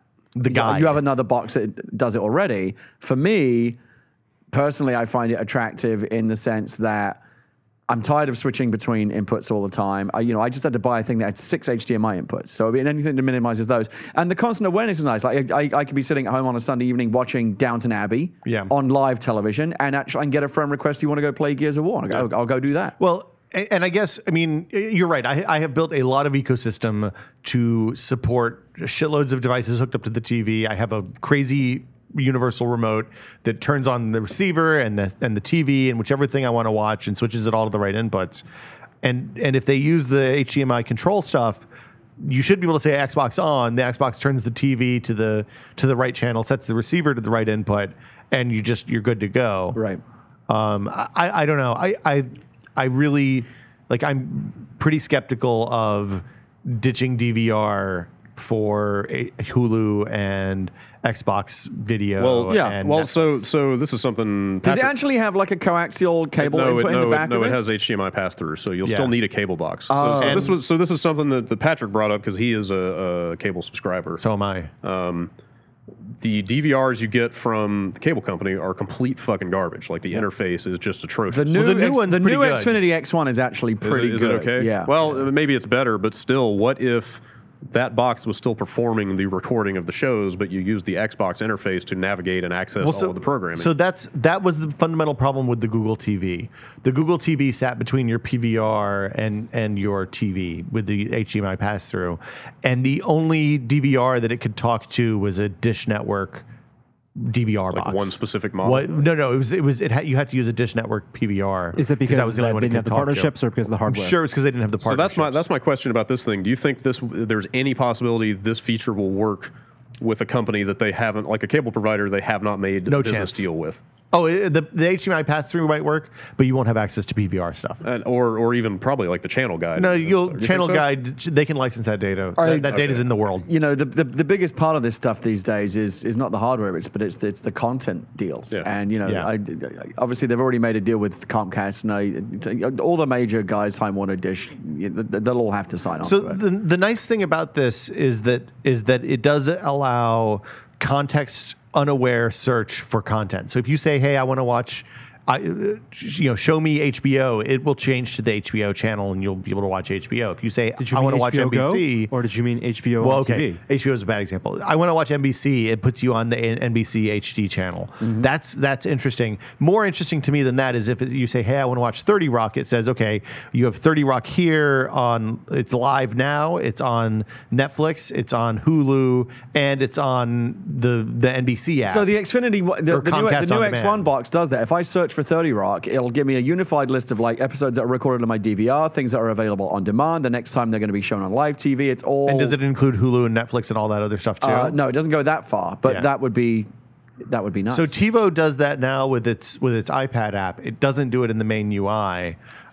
It would be really nice if it did. I mean, that's the future that I want to live in. I've got 20 minutes left, by the way. So if you want to cover anything Okay. else, we should Let's continue. you- The football stuff, interactive stuff, I thought was super vague and the fantasy uninteresting. stuff. I was like, not only that stuff, but then they did a whole thing with NFL commissioner and people on the side, the football players on the sidelines will be using Xbox technology, like super. The fantasy stuff is interesting for people who are into fantasy football. I mean, That's look, it. If you're not into that, then you don't care. I read an interesting piece in The Guardian the other day about how, the reaction to this, it's interesting. There was a lot of snark. There was a lot of cynicism, very mixed. There's apparently a book called "You Are Not a Robot," and the argument that the author makes is that in our hyper-connected age, where everyone's reacting instantly on the internet, the individual people become like neurons in the brain. They're just firing instantly. Like these knee-jerk reactions to every stimulus that comes at them. And so what you get are these instant reactions where everyone's racing to respond. We saw this during the Boston bombings, right? All this bullshit that came out because nobody processed anything properly. And if you go back all the way back to where we started here with the 360 launch, remember Velocity Girl? Like how much of what they promised or how much what they talked about the Xbox 360 experience was on the day actually ended up being relevant to what the experience really was over the long term. I think, all these presentations, you really have to kind of take them with a pinch of salt. And also, I think we have to get away from this culture of instant reaction. All those Twitter I was watching it live, and I was watching the Twitter reactions come in, and some are positive, some are negative. They were all over the map. But in almost all cases, I guarantee you this: whatever your instant reaction is to something, if you're racing to bash out a tweet the second you saw something, that reaction is probably worthless, because a proper reaction, an intelligent, thoughtful reaction to something, takes time to consider and process and think about. You can't just go, "Oh, I think this." That's probably the most worthless response you can make. I'm going to watch you ever so closely during the WWDC keynote in a couple of weeks, Gary. Well, I tend to go dark during those things. I mean, incidentally, for exactly this reason. That type of reaction makes up probably 90% of the commentary that is posted to the internet. Right. Well, yeah, because you got to get out first. But it's interesting. It's only now, a few days later, where people had time to talk about the Xbox One, have had time to kind of look at the hardware and think about what this all means. We're now starting to see more considered and thoughtful reaction. I would rather read those pieces than the instant knee-jerk Twitter stream that's coming out the second somebody says something. Absolutely true that those reactions are worthless, but then you take them for what they are. They're entertainment. I suppose. I mean, there was a lot of good snark. Look, I mean, how much entertainment do we get out of the Call of Duty dog? I mean, that was great. They are some pretty totally going to kill that dog. That was my knee-jerk reaction. I absolutely know that's true. That is a dead motherfucking dog. That's the setting off the nuke moment of this game. I have never seen. Yeah. He's Love the walking. dog. I don't know. I mean, I totally see that, but I can go either way on that. The dog's going to die, and then you're going to jump into a helicopter as a mocap building play collapses. dead. I mean, it is telling that out of this entire presentation, that was the thing that people enjoyed the most, because think about how long we've sat here talking about the system without mentioning any games. The dog was awesome. And I was going to make the same point, that this is almost like the presentation itself, right? We talked about everything else except games, and that was the main. Hardcore gamers were like, where are the games? Where are the games? Presumably they're coming at E3. Well, that's the thing. All of the discontent that's come out of this event, all these people going oh, Microsoft doesn't care about true gamers. All they care about is the bros and the NFL fans and the family. I don't feel like I can have an opinion about this thing yet, because they were very obviously getting all that stuff out of the way so they can just go hard on games at E3. Yeah, I mean, I think, their priority was, and there have been arguments about how well the messaging of this thing was managed. But which are valid arguments. clearly, sure. it seemed like their priority was to show off all the new things that it can do. And that's why people think, a lot of people seem to be assuming that because it does all these new things, it's going to be doing those things in place of playing games. Right. But obviously, I'm fairly confident that there are still going to be a lot of games. But the thing is, though, the kind of people. Why do you have a stream that you put on TV and you stream out to the internet? If the people who are watching that are the people who are core gamers, because they need the announcement and they want you to get direct messaging.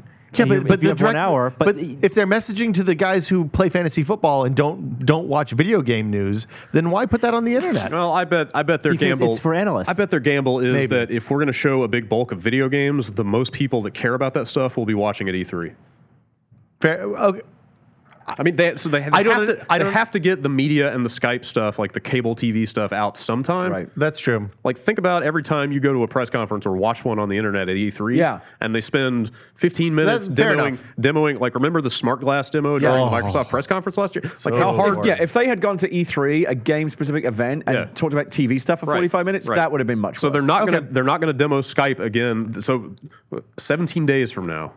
It was a pretty rude awakening at the end of this thing. Yeah, when that's the big bad. E3 counter popped up, and it was like 19 days till E3. I was like, fuck. I got to get plane tickets. Yeah, same here. But that's the thing. Like, they just showed all this stuff. They're not going to demo Skype again at their E3 press Fair enough. conference. This is going to be a good E3. Like, I mean, the first time in many years that we've seen two big systems like basically going head to head. It's crazy. I mean, and they said at this thing, we are going to ship 15, I mean, it remains to be seen, but they said we're going to ship 15 first-party exclusive in the first year of this machine. Like I don't doubt that. That is a lot of exclusive games. Viva Pinata including Connect. a rare game. They're bringing back a rare game. Viva Pinata. I highly doubt that. But The thing, so the big takeaway for me, and the reason the hardware is interesting when they got into the details, is that like this is a machine that they can build theoretically in mass quantity. Like there are no surprises on the hardware. There's nothing like doing the less intensive compute and GPU core means that they should be able to make shitloads of these and probably have been for a while. Doing DDR3 memory means there's no bottleneck there. Then it's just how many of these can they solder onto boards, and it's a single board from looking at the wired pictures. Like there should be no bottlenecks, and if they're really serious about beating Sony this go round, then they announce a subsidized super cheap price with price. 2 years of live, and they jam it out, and there's 15 million of them in the channel by the end of the year. I do think you'll see two-tiered pricing. I think you'll see like just take it out the door price for like whatever it'll be, $499. Yeah, on and off contract. it's just that it's moved I think to, that the take out the door price will be higher than previous generations. $700. Because they want to do they want to do. The thing is, subsidized I'm actually thinking about. I don't know how I'm going to get mine yet, but given that. You mean instead of exchanging money for goods or services? No. I'm thinking about like which deal I would want to take. But presumably, since you we're all going to want Xbox Live, you may as well just get the subsidized price, one and take the 2-year contract or whatever. If in the end you still come out ahead, like if your live bill goes up to $20 a month because of that, that's a little harder to swallow. I mean, I think all the pricing is going to change. That's all. That's also assuming that live service is the only thing they're going to use to subsidize this thing. I mean, we had heard some talk a couple months ago that they were out there talking to cable companies about subsidizing as part of a cable subscription.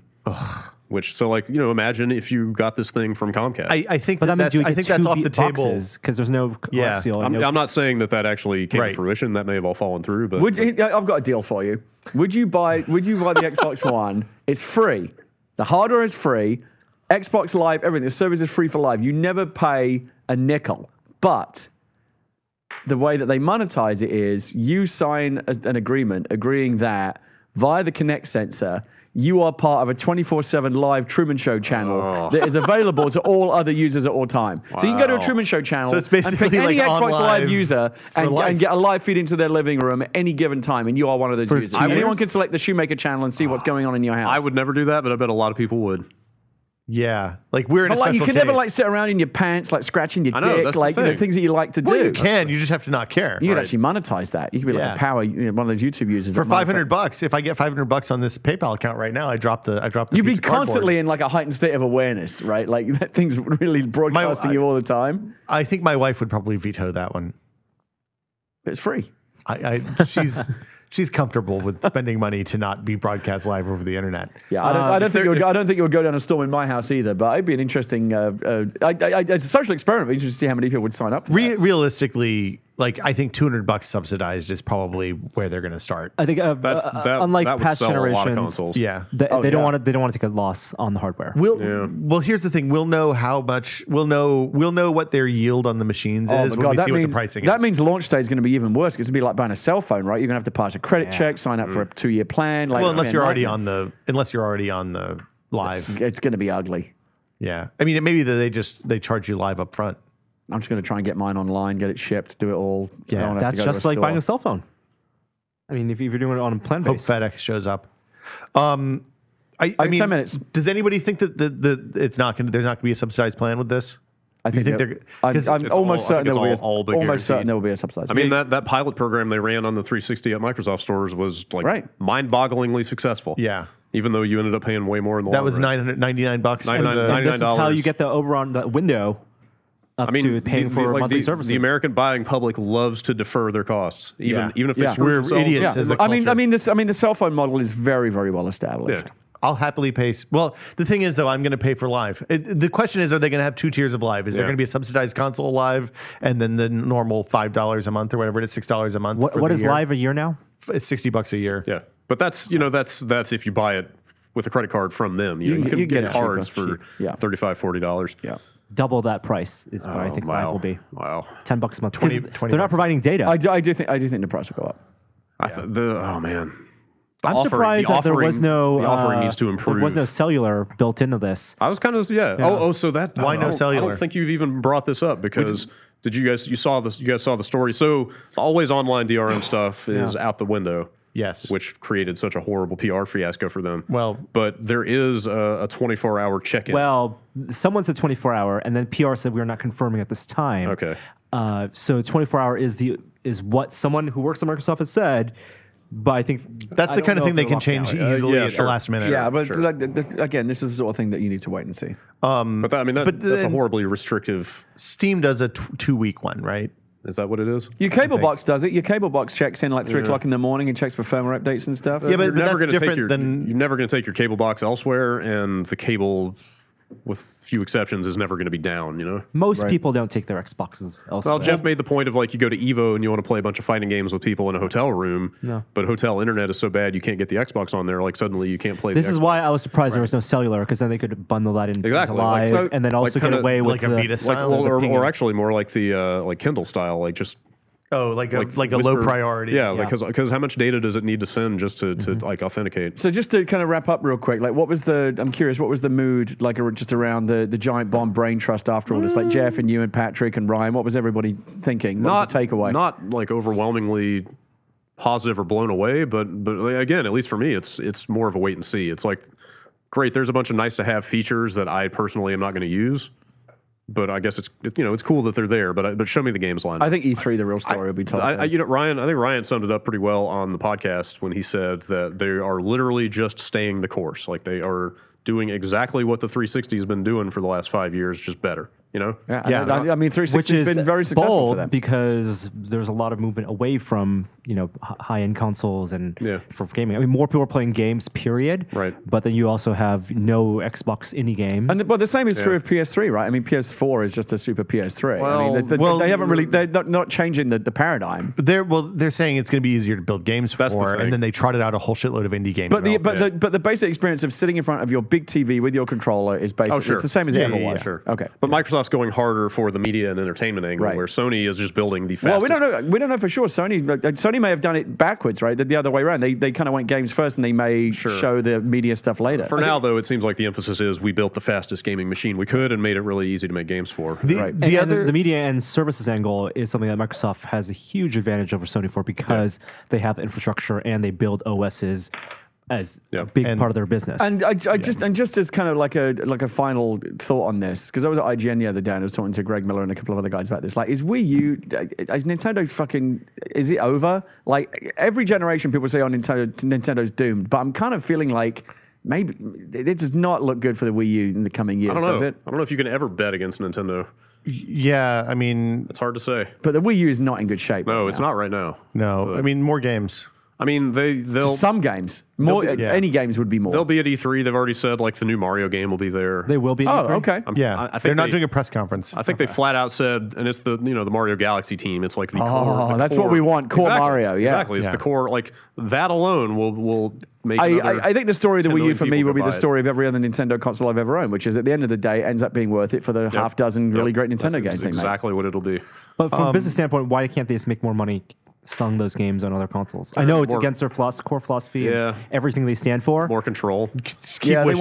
want to control the experience top to bottom like Apple. Did Jeff say anything about how loud it was? Was he able to see a unit running or be in a position to hear it? I don't even know that there were like consoles real in consoles. the case And whatever running was there wouldn't have been final hardware anyway. This is Well- again, that's the kind of stuff you can't know until you actually take it out of the box. That But I mean, bring it home. the Anon did that really extensive kind of The technical thermal breakdown, and yeah. power breakdown, and said that it should be significantly quieter than the PS4 Yeah, based on what's in there. And the core, like you should be able to turn off CPU.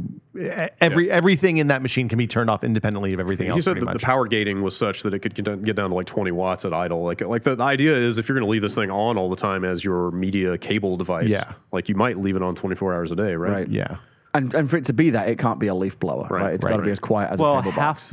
half the physical box is cooler. heatsink Yeah. fan. Yeah, it's a big box. And if you look at the top, like half of it is a giant vent. Yeah. you know? Yeah. And that's why it's the diagonal vent design and not the lattice design. No vertical Xbox Ones, it looks like. Yeah. I got 5 minutes. Let me play some music and we'll do what we've been testing, and I'll let you talk about Blinky because I want to give you some shit. Okay.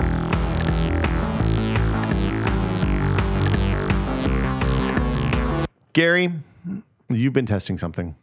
I've been testing many things, but you want to talk about Blinky in particular? Well, that's what I had on the list, but if you I have don't know why you something want to else give me you'd shit rather about it. talk It's fun. It's a $5 app on the App Store, and basically it's a vintage throwback word processor. the Mac App Store, right? Yeah, on the Mac App Store, and it makes your Mac. It's a simple text editor, but it has a variety of old school fonts. Like it basically turns your computer in Matthew Broderick's computer from War Games. I saw you and you can write posted text pictures of documents. that. Yeah, it's great. I'm a sucker for that kind of retro. Why are you going to give him shit? Because he doesn't like skeuomorphism. Well, because you don't like skeuomorphism. That's a fun one. Okay. I'm not Some going to give you shit about it. skeuomorphism isn't in itself a good or a bad thing. This is there are voluntary good and bad skeuomorphism, applications I guess, of it. at least. Yeah, I choose to now write some of my documents in that old styled format, and it's fun. I like it. And I guess because if Apple replaced TextEdit with Blinky, you would be upset. And I got to say, it's very well done. Like, I mean, it has the curvature of the screen. It has the degauss. I mean, the phosphorus glow. Like, it really does make it feel like an Does old it make school like monitor. clicky keyboard noises when you type? It has like 8 different clicky keyboard noises. Oh my you god. can Okay. choose from. Okay. So I'm in. I'm back. I think you should. I think you should. I try take it out. back. I apologize I think unreservedly. you should try it out. You might enjoy it. What else have you been testing, Gary, in the last few minutes? I went to the Virgin Galactic spaceport in New Mexico. That was I didn't really test very much, but I got to hang out at like a real live space station, I guess you would call it. Well, spaceport. Yeah, it's cool. It's out in the middle of the New Mexico desert. Did you get to see White Knight 1 or 2? No, I didn't see any ships. I just saw like the big hangar and like the astronaut led some of the astronaut facilities. How long did it take to get out there? Man, a long time. It's out way out in the middle of the desert near Truth or Consequences, New Mexico. Really, that's the name of the town? Yeah. That's a fantastic name. Yeah, it's a cool name.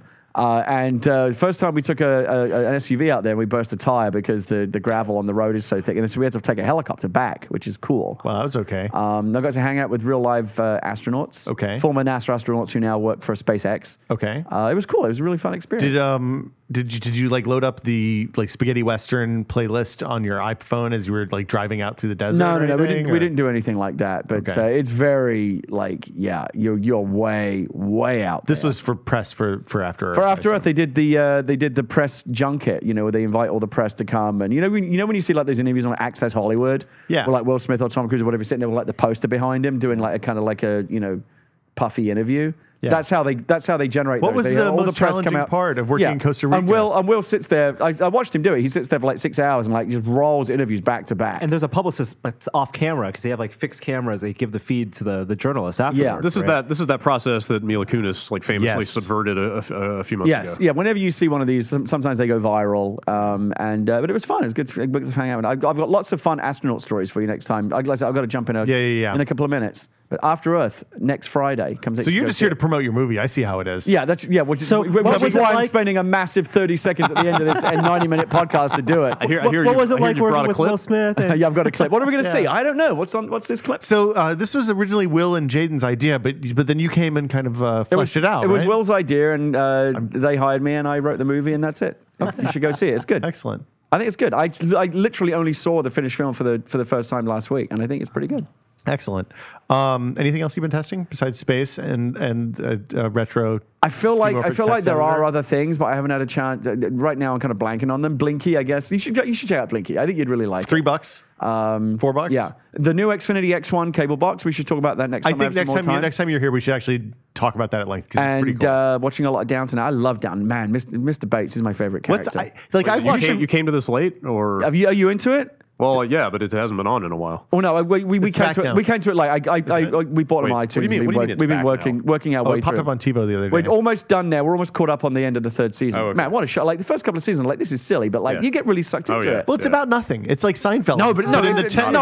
It becomes more dramatic as it goes on. I mean, it's very soapy, or it yeah, can be. but it's fun. But It's it's fun. really It's compulsive. fun. It's a fun It's soap very opera. much compulsive viewing. But I guess so. My thing about it, because we watched the whole thing, is it's basically like you'll have a 2-episode arc where nothing happens. It's just about there's a misunderstanding, and then something happens upstairs. Yeah, lots of something people happens getting downstairs. very. that's the life of the idle rich, right? I Yeah, lots understand. of people getting very upset about things they read in the newspaper, and it's just So awesome. My God, Bates. Yes. my Kickstarter idea is to do a Downton Abbey, but in modern times. So you rent a massive manor, have a whole bunch of servants come in, and you just do a documentary about what it's like to live like. I the believe upstairs they people actually at did Downton that Abbey. on PBS. Yeah, I saw Really? it. I saw Yeah. it. The owners of that castle took people Really? on a tour. Yeah, I wanna say they did like a Stanford prison experiment where they recreated like the class structure from 100 years ago, and it did not go well. I can't imagine. Yeah. Yeah. I got to run. Okay, But next thanks, time I Gary. come back, I want to talk about all this stuff in more detail. We're going to take a quick break, and we'll be back with No Gary. Dun, dun, dun, dun, dun, dun. I guess they play music.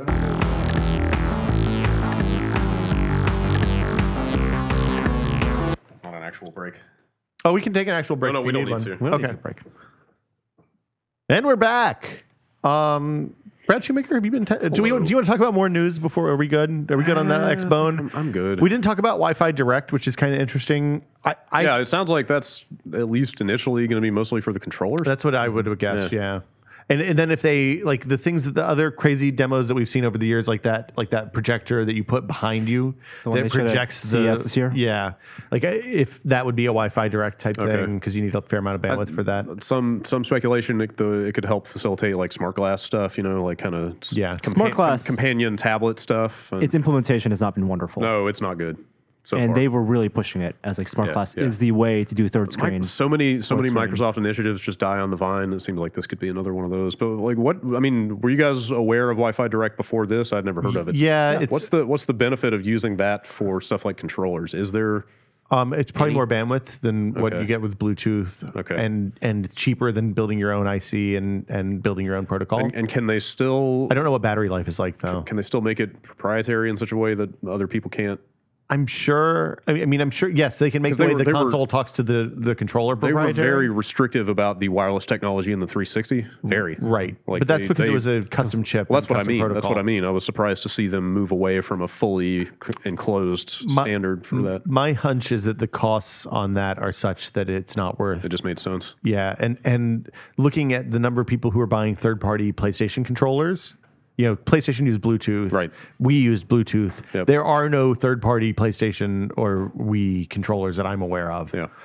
So they just did it. They made it. They locked it down another way. And I wonder if that's going to then allow you to use that new controller with PCs. That it remains in. I would say don't throw out your Xbox 360 controller. Yeah, just yet. is there a wired version at all, or was there a wired They port? didn't I didn't say. see USB ports on the front. There are only 3 USB ports, and you're right, none of them are on the front. There's 2 on the back, which are not very easily accessible, and then there's 1 on the side. It's a bummer if you can't use that new controller PC. I'm okay either way. The current one is the button layouts are all the same, so you'll be fine with. You the can old, leave that plugged in, Gary. So what were we talking about before Gary killed the camera? USB ports on the Xbox One. No front USB ports. Doesn't- Not unsure that this new Xbox controller will be able to work with PC. Yeah. I freaked out at first when I saw no USB ports on the front. And I was like, where am I going to put my USB stick that has my profile and saves on it? And I was like, oh, right. That will all be in the cloud. The Azure colored cloud. Or you can buy a $2 USB extension cable and run it from the back to the front. Yeah. Which seems USB like 3 extension cable. Yeah. I think that's it. I think that's the high points. Pretty much, yeah. End of this year. I'm just, they said You're later going this to buy year. both PS4 and Xbox. Thanks, Tom. I mean, if PS4 is unsubsidized and Xbox is subsidized, I could see people buying both. I have set aside monies. I am. But the thing is, you're not going to get rid of your 360. Zero backward compatibility. We didn't talk about that at all. Yeah. Games and arcade games, which is weird. It makes sense because the architecture is completely different. But Yeah, there was that rumor floating around a couple weeks ago that this would. So it's all but confirmed that there will be a $99 360 announced at E3. oh really? Yeah. So the SoC Yes. version of the 360. That, people looked at engineers' LinkedIn profiles and stuff and saw that a new a system on a chip version of the 360 has been designed. Yeah. So right now, And Matrick made that comment we'll have news about the future of the Xbox 360 at E3. So a small 360. So the idea is that it'll be like an Apple TV competitor. well, but still with goodness. a disk drive. Theoretically, Maybe some of that's probably all speculation. But- One rumor had said it might be a diskless version. just but for right- arcade, and download most of the full retail down- games yeah. are on the marketplace at this point. Yeah. I'd be down for that. So I mean, you could buy your $99 tiny 360 just as an archival thing. That'd but be great. the rumor was, since that SoC existed, that the new Xbox was also going to have that in there. Yeah, but that's an expensive thing. But to put that's in. probably too expensive, and it ended That up would not, mean a second so. SKU having backward compatibility for $100. Well, thing- not necessarily.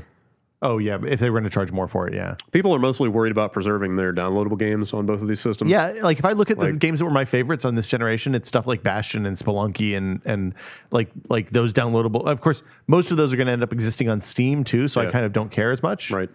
But it sucks to have to buy all that stuff 3 times. Sure. also. Or Well, the- like a lot of people who never played PS2 games on the PS3. How many times do you actually do that? Yeah. You just save the old console, save the That's true. Dreamcast, That's and what break I it out always when say. you want to play I mean, Crazy Taxi. absolutely. Backwards compatibility is a non-starter for me. I mean, the big concern for people is that discs don't go away if you take care of them, but the servers, like the download servers, might Yeah. vanish at some point. And there's no easy way to back that stuff up either. You're really. right, but the thing people don't seem to understand, or that they need to understand, is that is a completely other issue from the backwards compatibility problem. Yeah. Because a lot of people I see a lot of people saying I don't care if the disc games work, I just want the downloadable stuff. But if you have one, you have the other, and if you don't have one, you don't. They're both Right. Pieces You need of both software. pieces. They're both pieces of software written for the same architecture. It doesn't matter how you got them, Yeah. or that doesn't determine whether you can play them on the new system or not. But discs are special. The code Discs, in them. get ready for discs to not be special anymore, Norm. yeah. But yeah, Blu-ray. just hang on to your old console. Do you think that with this generation, with PS4 and Xbox One, that we're going to see a price increase in games? Or do you think 60 is still Didn't we're Activision good make for some 60 make for a some while? noise about wanting to, or EA or somebody about There was going to in 70? one of the calls. There was some. Well, EA hubbub. got rid of Online Pass, so we're not going to see the did. multiplayer But the- DLC stuff. in light of this kind of the new DRM solution for games, you can kind of see why. Yeah, if the used copy fee is the price of the retail game, then it's fine. Then yeah, then they win. And they can still sell DLC after that. You said something a second ago that triggered something that I've now forgotten entirely. What were you talking about 2 seconds before? Online Pass, $70 games. Work backwards here. Backward compatibility, download servers. Download servers, Arcade. 360 SoC. 360 SoC. Where are we going? With There's this? room in this with this Jaguar stuff to further shrink this process and make it more efficient, smaller, and lighter because they're on a relatively large process size for this. What's the process size? I thought it was 40 nanometers, right? Isn't that what the man says? massive. Was it? I thought it I'm was sorry. 28. I'm sorry. 28. Yeah, it was 28. The current one is 40 nanometers. Yeah. Sorry. And Anand said the ESRAM and stuff in there, that stuff will scale really well with the die shrinks. Yeah, and it's right now it's multiple dies inside one package.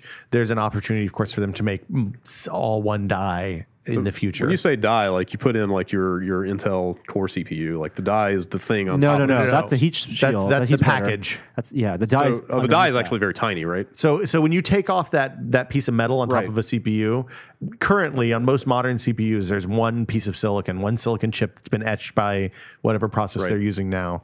like on a substrate. In the old days, when dual core CPUs first came out, like Pentium Ds or Pentium 4Ds, it was actually two CPUs, two dies in one processor package that then connected across the system bus. And sometimes you can see that if you look at the bottom of the CPU, Right. Like Yeah. between the pins, There'll be a gap. So my question about these APUs is like what is underneath the heat shield? Like there are two separate physical Jaguar dies. My understanding is that and this is what Norm said and what Anand said, is that there are two separate dies underneath each CPU package for the PS4 and the Xbox One. And does that mean there's also a separate discrete die for the GPU? No. Within each Jaguar is CPU GPU. Yeah, because each APU is a CPU GPU. So there's two of those in each of these. So there's only two dies underneath that thing. Unless that ESRAM is a separate die. Gotcha. Okay. Which we don't know. Gotcha. That kind of would make sense because it like the question about the ESRAM is how they're going to use it. Is it a cache for the larger system memory, which is the traditional thing to do? It could also be a high speed interconnect for the two Jaguar APUs to talk to each other. Which is ridiculous when you're talking about cache because you're talking about typically 1 or 2 megs of cache. Well, not anymore. CPU. I've actually talked to a couple of programmers. Like they're not necessarily working on Xbox One games. This is just speculation based on them looking at the specs, but. And also, Anand said basically the same thing that they told me, which was like, that 32 megabytes is big enough for the frame buffer. It's probably going to largely be used in graphics applications, feeding the GPU stuff.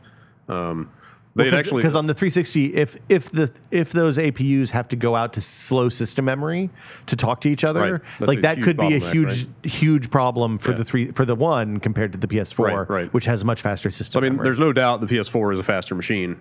But what I had been told was that if you use that ESRAM intelligently, and who knows if Microsoft's going to facilitate this through their dev tools or if you'll have to code for it by hand or whatever, but that will, it's not going to completely close the gap, but it will at least bring them closer to parity. High speed cache has long been used as a way to make parity. Right. And Anand said with faster memory. The same thing. Yeah. But the big question is how many units can they ship, and if they come out to a huge lead because they're doing a subsidized price this holiday, then it's not going to, like you said, it's not going to matter. Specs don't mean jack shit if they target the mainstream with better features, or not even better, but just features that more people want. So the same rules apply, and they get it out there cheaper. Yeah, it's the same thing. You buy the console that has the first party games you want. Yeah. Yep. Totally. Easy enough. $200, $10 a month. It's a lot you can sell. Man, I don't know. That sounds. I think it has to be $20 a month. That sounds a little generous to me. $20 a month. Wow. Yeah, half a cell phone bill. Yeah. Crazy. 200 no, there's no way. I don't think so. Because what is that? That's only $440 over the life of the console. No, I don't think that. Hey, Brad, you've got to blast off here in a minute too, unfortunately. But do you want to talk about space food while we're here? Do you want to talk about space stuff after Brad leaves, or? Brad, do you have interest in space? We got Maker Faire to talk about. We had lots of shit to talk about. We got a lot of stuff to talk about. We'll let you be the judge. Maker Faire. I'd rather talk about space food than Maker Faire. Okay. Space food it is. What you got against makers? Nothing. Why do you hate the future, man? It's the future of American manufacturing, Brad. I don't. What the fuck is wrong with you? I want to know about space-based manufacturing. It's happening. Yeah. We ate a lot of space food. Yeah. When we went to Houston a few weeks ago. How was it? Better than I expected. Yes, I think that's accurate. Like I was, what are we talking? Very here? high. Ice cream or no astronaut ice cream. Dehydrated lasagna. So they put out when we went down for the two videos that we did with Dave Chang, the video we did with Dave Chang, Tracy Desjardins, and Chris Hadfield.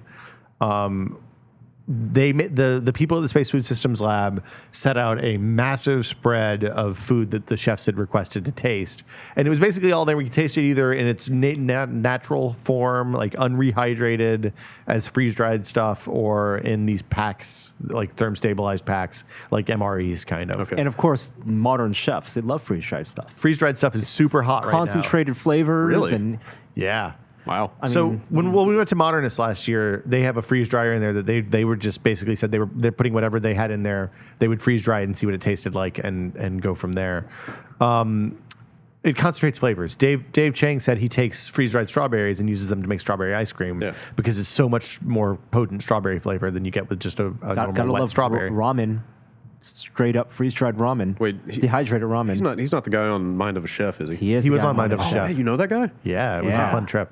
He's a the great show. Momofuku. It was a great show. Oh yeah, that show's awesome. Holy crap, Holy crap! man. Anyway, So We took him to the worst barbecue place, it was a In real. Texas. We took him to a terrible barbecue. and we drove 40 minutes to get there. how could you possibly find terrible I barbecue? trusted in Texas? Yelp. So the thing that Yelp needs, I didn't know that existed. This is the thing that this taught me the lesson. What Yelp needs is a filter that lets people say whether they want to eat by portions, like whether they rate by portion size or by flavor. Okay. And we accidentally went to a portion size place. See, It was not like the sauce was okay. It was embarrassing. he was not happy. No, he put on a great he's face. super chill. He rolled with it. Yeah. He was Super cool dude. Well, his whole thing is he makes fancy ramen. So Yeah. he spent time in Japan eating at all the bad ramen places and the good ramen places, and so he's a man of the people. The peach cobbler was okay. Yeah. Yeah. So what did you guys opt for the reconstituted, rehydrated? So we version, had or? some rehydrated stuff, some freeze dried stuff, some the canned stuff that was just thermal stabilized. Yeah. That's actually an MRE. It is packaged the same as an MRE. It's all custom food for MREs because one of the things we learned is that the salt and fat and caloric content of MREs is way off what you need in space. Like they have to be really careful about eating too much salt because that contributes to muscle and bone loss, and also like vision problems that persist beyond the space flight. So if you're there for 6 months and you eat too high salt a diet, then you can have vision loss that doesn't come back when you come back to gravity. Wow. So then the only way you can find out that's going to happen is to go up there and stay, and they kind of monitor you while you're there. And if it seems like you're starting to experience symptoms, then they cut your sodium intake dramatically. So eating in space very bland. No. They use a lot of hot sauce. Oh, okay. A lot of the stuff was very saucy, both as a to help keep it together, like to make it easier to eat. Because one of the things that we didn't realize, and we learned this watching Chris Hadfield eat asparagus in space, is that like eating things that aren't glued together with some sort of sauce is real hard because it's going to bounce all over the place. Sure. Mixing stuff in space is very challenging. So we weren't able to mix like there's no, well, they don't have bowls, obviously, because bowls are Useless. Valueless. Yeah. But they stir stuff up. We tasted a ton of food, and with very wildly varying results. What was the best? What were the best and worst? Top two and worst. The freeze-dried grits are awesome. Ugh. So they're like rice cakes that taste like corn. Okay. So they Cheesy taste grits or the butter hominy. grits? grits are ground up hominy. Yeah. I liked the freeze-dried grits a lot. It wasn't the best butter thing. grits? The butter grits, not the cheesy I grits. can see that being all right. The strawberries, of course, are always good. So how is it dispensed? I mean, like you said, you can't just open a package because it would just go flying. Well, no, you can open a package, but so the thermal stabilized MRE style ones are long packages, kind of like in a. It's like a pouch about 5 inches So are by you 3 going to kind of inches. cut one end So you open could and cut sort a of corner. squeeze it out? You could cut the small end and Yeah. use a long spoon, or you can cut the long end and use a short spoon. Or use a long spoon, as he did. Yeah. And for these, is this all stuff that would be in use on the ISS or for So this shorter is- missions? No, this is all. So all the ISS food has to be stable at room temperature. Okay. There's no refrigeration on the space station to speak of. I wonder, what's the climate control like, though? 70 degrees, Really? shirt sleeves. No air conditioning. Sure. But if it's 70 all the time, you're fine. Yeah, it's fine. I wonder, I don't know if they told you, when they send people up there, do they travel with the entirety of the food they'll need for their stay, or do they get like shipments? No, so supply. so they eat. They called it pantry style, and what happens is that several times a year there are supply missions that come up either in like Dragon X capsules, which are new. The ESA has a capsule. The Russians send I'm progress sure they missions. contract out a lot, right? And everybody sends their food up and their supplies up in different way, and those missions bring food, clothes, water. All the stuff that they need to survive, plus science stuff as well, obviously. Do different countries have like different pantries? Like, does the Russian pantry get raided by the Americans or something? So the Russians have their own food supply. The Americans have their own food supply. It seems like the ESA in Japan, when they send astronauts up, also send food with them. JAXA, isn't it? JAXA is the Japanese Space Agency. And then the astronauts, in addition to the stuff that NASA makes for them, they get a personal supply of food that they can have processed. It's like 8 kilos. Because I was going to ask, like, they must have a very regimented system for how much you can eat every day, right? It's like It's not monitored like perfectly calorically, but Okay. Basically, so each of the pantry boxes has a selection of everything that's available. And they say, okay, it's Friday. You can open up a new pantry box. And this is going to last until such and such a day. Okay. So as long as they don't use that up too fast or too slow, then everything's cool. So they just need to kind of monitor their own intake. They're responsible for their own stuff most of the time. To be fair, I mean, you've never seen a fat astronaut, right? Like You're working out 2.5 3 hours hours. a day. Not only that, but if you have the drive to become an astronaut and get up there, you probably have the Yeah. self-discipline to not overeat. So. Yeah. Well, and you're also naturally losing bone and muscle mass. So yeah, the food was much better than I expected. Like the freeze dried stuff was all pretty good, especially the vegetables were like the texture was always a little rough. Yeah.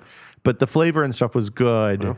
From the messages we've gotten from Chris, it seems like the thing that they miss after being up there for 6 months is fresh fruit and vegetables. Yeah, I can see because that. like you don't get crisp stuff. It's all very chewy and Mushy and lots of hot sauce. Barbecue brisket, Yeah. just as good as, if not better than, that Austin brisket. It was probably better than what we had at the Bad Barbecue place. Wow. Let's see, what else did we have? We had the drinks were interesting. All the drinks come in like these big Capri Sun pouches. Not full. No. Powder inside. Yeah. Yeah, and then they add water using the same thing they use to rehydrate the freeze dried food. Room temperature water. Ambient temperature. Yeah, coffee. The coffee was freeze dried Kona coffee. I can't remember the name of the brand, but we actually found it out afterwards. And you can buy it on the internet. It was much better than what I expect from freeze dried coffee. It's just something you would mix with hot water. They add hot water. But the neat thing is, how do you drink your coffee, Brad? Like black, sugar, black, white, nothing. Okay, Just so straight black. So you're simple. Yeah. But if you drink cream and sugar, then they have to pre-mix that on Earth, and it gets shipped up months in advance of your They have arrival. like 4 different types of coffee, Weird. 4 different types of tea. Yeah. Huh. So if you want cream and sugar in your coffee, you have to specify that way in advance. Oh, wow. And the food has to last for up to 12 or 18 months. So it can take 9 months to get there sometimes, depending on where it's being shipped up. Wow. But then once you're on station, the Russians and the Americans kind of trade food back and forth. Huh. So And there's leftover food in the personal pantries of previous astronauts. Yeah. So you can leave your maple syrup. I'm sure they're perfectly happy to leave it behind. Yeah. Well, there's not much room in those Soyuz capsules, it seems like. But also, I'm sure they're totally sick of it. Yeah. Eventually. Your personal food probably is not the most exciting thing. Dave Chang made some cheesy shrimp and grits with the, and Tracy made a space burrito. And the space burrito was pretty rad. Yeah. Space burrito was a recipe that was used multiple times on the space station after that video. Oh, really? Where'd you find that out? Chris Hadfield said that he shared it with other astronauts and they all kidding. enjoyed it as well. No kidding. Awesome. Wow. Part of their menu That's now. part of the repertoire. What's their bandwidth like up there? It's good DSL most of the time. Really? Pretty good actually. Yeah. Latency is not good, but Yeah. The sheer throughput's yeah, decent. Yeah. It depends on the coverage area, like where the station's over at any given time. Yeah. There's when we were there, in a couple weeks after Joey and Norm are back from a trip they're getting ready to do, we'll have a video that we recorded in Mission Control. And while we were there, it went from being like 4 high def video feeds to nothing. Because they passed from the high bandwidth area into the low bandwidth area, basically. I think they can do like 6 SD feeds or 1 or 2 high def feeds. So you could potentially buffer a YouTube video up there? Well, they can Skype They can Okay. Skype with family members. Okay. I think they use it more for like they're not watching quick. They don't Links. exactly Sorry, have dude. open access to the internet up there. No. Okay. No. The coolest they do thing- have open access, but I think they use it probably pretty responsibly. judiciously, would be my yeah. guess. Yeah. I mean, the feeds are running nonstop, the video feeds. Yeah. So while we're in mission control, there was one dude with several monitors and laptops with all the feeds, and then astronauts, not doing PR things, actually working and communicating with mission control. It was really neat. Wow, that's really cool. We talked about it a lot on this week's episode. It's still entitled, so you can go there and find out more if you're interested in some of the other stuff we've done. Some of that stuff is on hold just because we had production pipeline issues, and it'll be up in, I guess, 2 or 3 weeks at this point, probably. After I don't E3. know. Yeah, after E3. Yeah, I'm sometime. looking forward to that. But yeah, that was NASA. Awesome. Worth every penny Yeah, of my taxes. Yeah. sure. Yeah, I mean, And way more. yeah. I mean, Just let's not get into the joke of NASA funding. so after going to NASA, I downloaded Kerbal Space Program, which I bought ages and ages ago and played with a little bit when it was still really rough. Do you know what Kerbal is? But it really gives you a real appreciation for the level of complexity of getting something just even to orbit. Sure. Much less building a space station in orbit over a 10-year period and keeping everybody alive and working and all that. So you should all play Kerbal, is what I'm trying to say. It's pretty awesome. It's pretty ridiculous. You know, I initially thought it was pretty ridiculous, and then I started reading forums and stuff, and like a lot of you can play it as a straight simulator and take it super seriously, but I think you can also have a lot of fun being you can be super it. silly, yeah. I like to get the spacecraft spinning and then send my Kerbals on an EVA and see how far I can get them to go. Poor Kerbals. It's a little mean. It's the new Lemmings. It is kind of the new Lemmings. Anything you've been testing, Brad, you want to talk about? Not really tech wise. I've been testing a tragic amount of Dota 2 recently. Tragic. You know, Profound effects on my personal life. I thought you had problems when back in the StarCraft days. Dude, like we thought about way having a worse than Norman StarCraft. Brad intervention. Ooh. But maybe it's time to, take a break, walk away. I'm doing better after the first month. I'm kind of settling into a rhythm now. Are you really enjoying it? Oh yeah. Okay. Yeah. So my one experience with what wasn't even called a MOBA back then, I guess, but I played Demigod for a while. We played Demigod for a while. Yeah. And that it always left me feeling profoundly bad at the end of matches, even when we won. No. Like I never had. No, you feel awesome when you win. Yeah. Yeah. Winning is pretty great. You feel awesome when you really humiliate someone, at least. Like for me, Actually, I like the nail biters best, the ones that really come down to the wire and that you so really just have to brutal. fight to pull out. I guess the ones I didn't like were the ones where you would have like you think it was close and then it would open up really wide and then it was just like 45 minutes of wrapping up. Yeah. That sucked. Somebody made an early mistake, maybe. How expansive is Dota? Like, do you feel like you have a grasp on some of it, all of it, none of it? You're what, a month in now? Yeah. A month in. I've got trying to think how many matches I would have played in that month. Let's say like 80 to 100. Okay. Like I've got a lot more than that on my profile from just kind of like dabbling with it over the past 2 years and stuff. But my game sense, like my basic sort of like feel for who should be where and doing what at any given time is finally starting to kind of cohere. So you look at the other team and you're like, oh, he has this character, this character, this not character. Not that so much. I'm not really there yet, but it's more just like the flow of the action on the map and looking at like which, it's based on the 3 lanes and kind of like looking at the state of each lane and figuring out like where the kind of hot spots are, where the trouble spots are, what they might be likely to do next. Like I'm finally getting a grasp of that stuff. Okay. The thing that just takes months and months of time is just learning all those characters. Because there's hundreds. There's 100. A little over 100 right now. Okay. And they're still adding more very slowly. But it's not just knowing what each guy does as you're playing them. It's knowing what the guys that the other team is playing can do to you. Yeah. And how to counter that and how to work with the other guys on your team. It's like it's endless. It takes forever to learn that stuff. And I've only played, I bet, still way less than half of the heroes. Do you play pub games yet? A little bit here and there.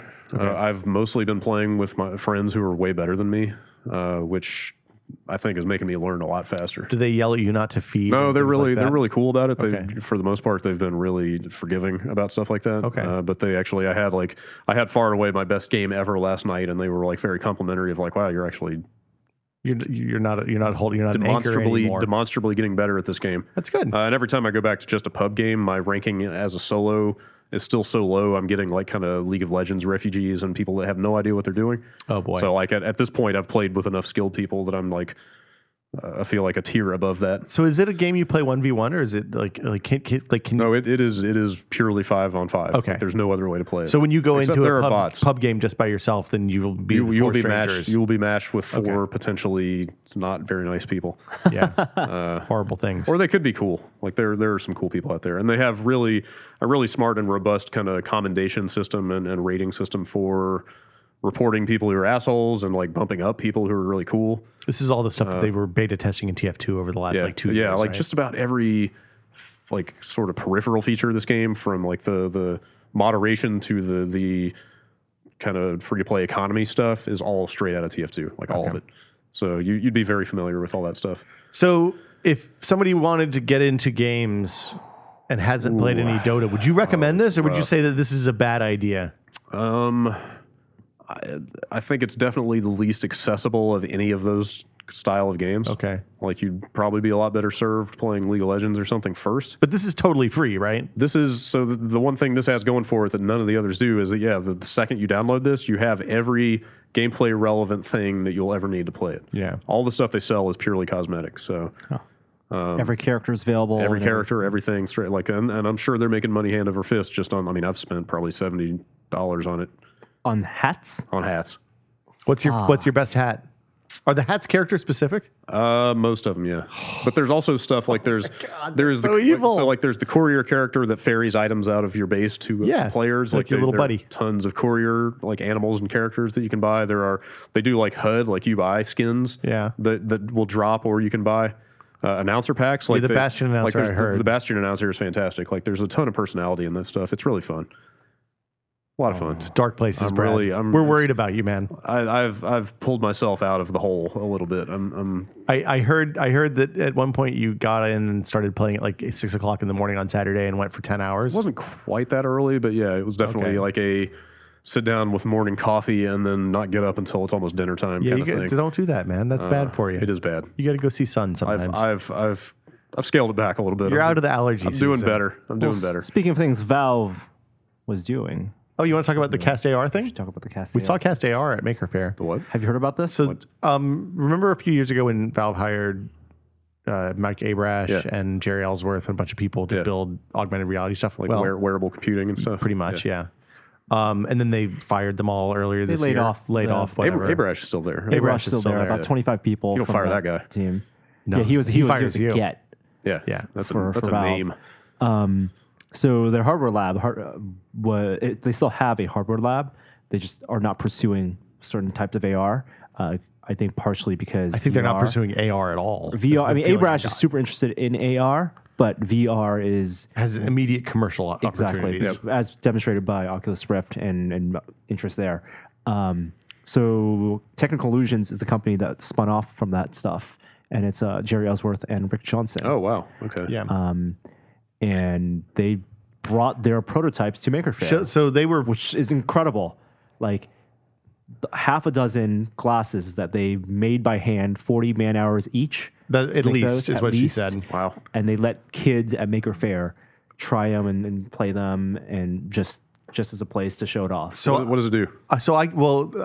We should talk about the 40. The 40 man hours are, a lot of them were under microscopes, like doing super fine soldering and stuff like that. When she handed me the first prototype, I think I was one of the first people in the booth on the first day of Maker Faire, and she was like, these took a long time to make. Be careful. Yeah, when people were putting them back on the table, they were like putting them away from the edge of the table because you didn't want them to fall on the ground. Yeah. They were the most prototypey thing I've seen in a long time. But so the effect was really cool. You put the glasses on, and instead of like a virtual reality situation where you feel your entire field of vision with something that's rendered, this when you look at a screen, and the screen it's made of the closest analog I can think to the material is like a license plate. You know how when you shine a flashlight at a license plate, no matter where you're shining it from, it reflects back at you. Yeah. It's the same kind of effect. So when you look at the screen, there's two projectors on above either eye, and they project each eye's image onto the screen, the reflective surface. Onto the reflective surface. So what you see is instead of like when you do the AR stuff with a 3DS or something like that, and it kind of like you have to look through the screen, this just feels your whole field of vision with whatever the augmented reality thing is. And they had some what I would say were pretty rudimentary tech demos, although the Maze one was pretty robust. Let you interact with virtual stuff in the real world. Wow. So like they had a Jenga game that you use this wand to whack the bricks, and the bricks fell off and dropped down into a hole. Were the bricks hanging in space, or is it able to like identify a table surface? It was able to identify the table surface, and you don't need like tracking points. There on are the tracking table? points. Oh, you do. So there were two tracking points on the demos that we played, and these are just IR trackers because there's a camera in the center of the glasses. So it's a combination of projection technology like stereoscopic projection. So one projection for each eye. That's the big innovation. Yeah. Which means you're not looking at a 24-inch screen or 3DS screen, and also pretty low latency head tracking using IR. And 3-point IR was the most basic you can get for spatial tracking, but you can imagine. I think they were using 5-point. Many more points in the future. So the way they denote the surface is that there were a couple of IR LEDs in a specific pattern that pulsed in a specific way. That essentially serve the same purpose as those weird cards that come with AR games for the 3DS. For the 3DS. So this is not something you could just take anywhere and have it just work automatically. Well, you need the special reflective surface, and that the AR or the IR stuff is theoretically built into that. So you can like roll that up, have a scroll. Okay. Throw your scroll down on a table, and then see a map of the game world. See your D&D dungeon. Like imagine that your scroll is your game map, and you roll that up, and everyone sees, because you can have different people looking at the same time. It all tracks as long as you're tethered to your computer, and you could see or a phone. She said was the goal. A 3D environment and move around it. Wow.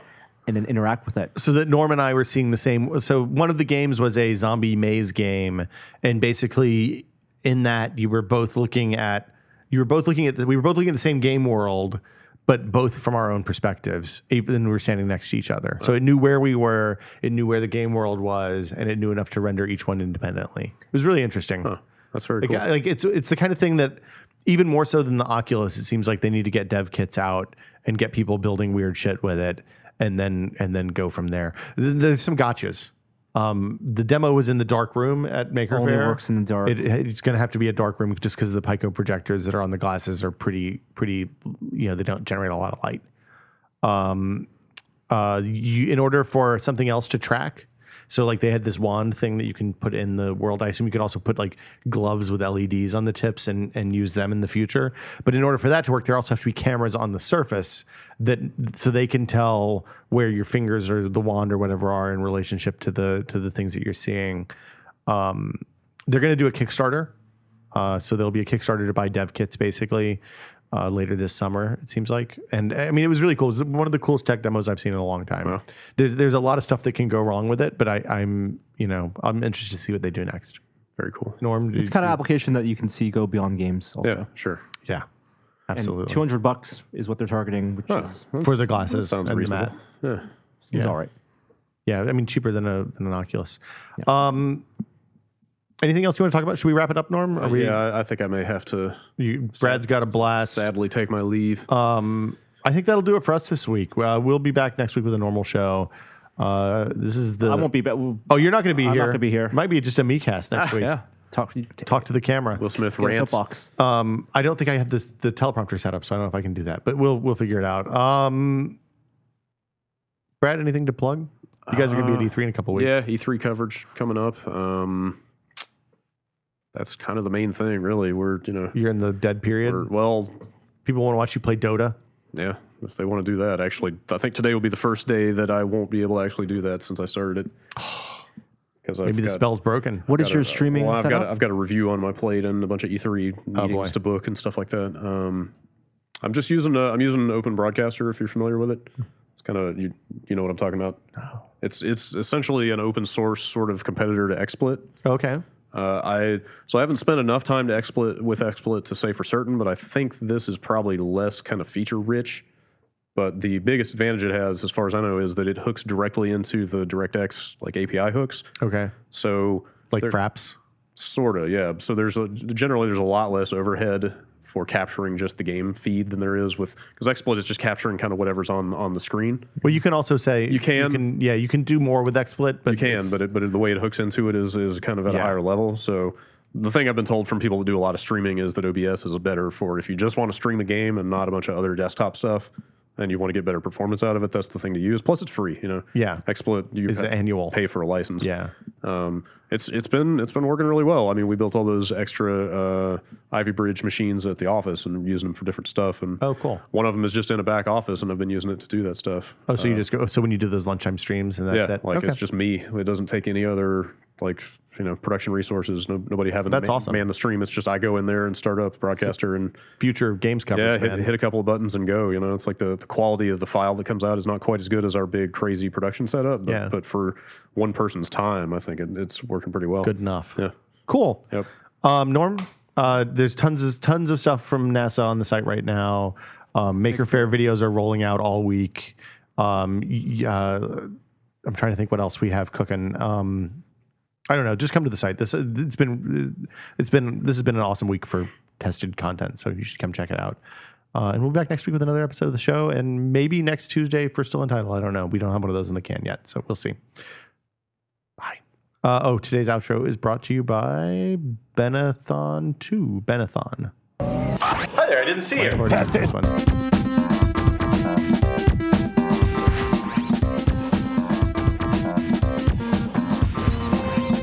Should we talk about tech news a little bit?